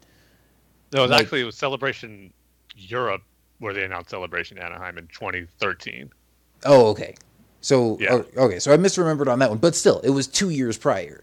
So, yeah, it's like, I'm sure they already know where the next one's going to be. But, they're just not saying yet. But, anyway, I mean, not that it makes a huge amount of difference right now, because we've still got 2 years to prepare and save up for it and stuff, but I'm just like, I just want to know if it'll be back on the West Coast so I can definitely say I'm going. Yeah, it'll definitely get us more excited if we knew for sure it was. Yeah, but it would be freaking awesome to, for the first time, have a celebration like right before a new movie is about to come out, if they actually stick with this May release date for Episode 9. Yeah. So that would be pretty exciting. I wonder what they'd give us in regards to like trailer or like actual like footage that, because I'm sure we got most of the trailers by then. Like, what will they show us to get us even more hyped for Episode 9 if it is around that same time? Yeah, I don't know. I mean, it depends on when it is, because obviously some celebrations in the past have been later in the summer, so it could even be after the movie comes out. But that's a good point. They also could do it earlier in the year, like maybe like if the movies come out in May, maybe have Celebration in March and just release like the final trailer for it. Yeah, it's gonna be interesting. Yeah, or I mean, they could even do that in April too, but usually it's like a couple months before. But anyway, we will, I'm sure be back together whenever that's going to be, and hopefully I'll get together at some point before then. But you never know.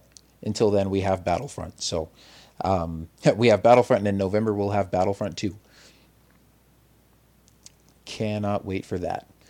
But anyway, I think, Tim, we got anything else we need to add before we wrap up here? Yep, I think that's about covers it. Oh, all right, cool. Well, let's go ahead and take us out. As always, thank you guys for tuning in. You can follow us on Facebook at facebook.com/Star Wars The Saga Continues. You can follow us on Twitter at Star Wars TSC. You can send us email at starwarstsc@gmail.com, and our website is starwarstsc.com, where you can find all the latest news and announcements and rumors and updates and all that kind of stuff that we're posting, as well as all the episodes as well. well. But you probably don't need to know where to find the episodes if you're listening to this episode, because you obviously already found this somehow. Thanks again to Paul for joining us, and Jason on our last episode. We've had a blast talking Celebration with you guys, and we'll see what new Star Wars stuff comes out these next couple of weeks, and get back to doing our regularly scheduled stuff with news and rumors and all that fun stuff. So until then, we will see you guys later, and may the Force be with you. See you next time, everybody.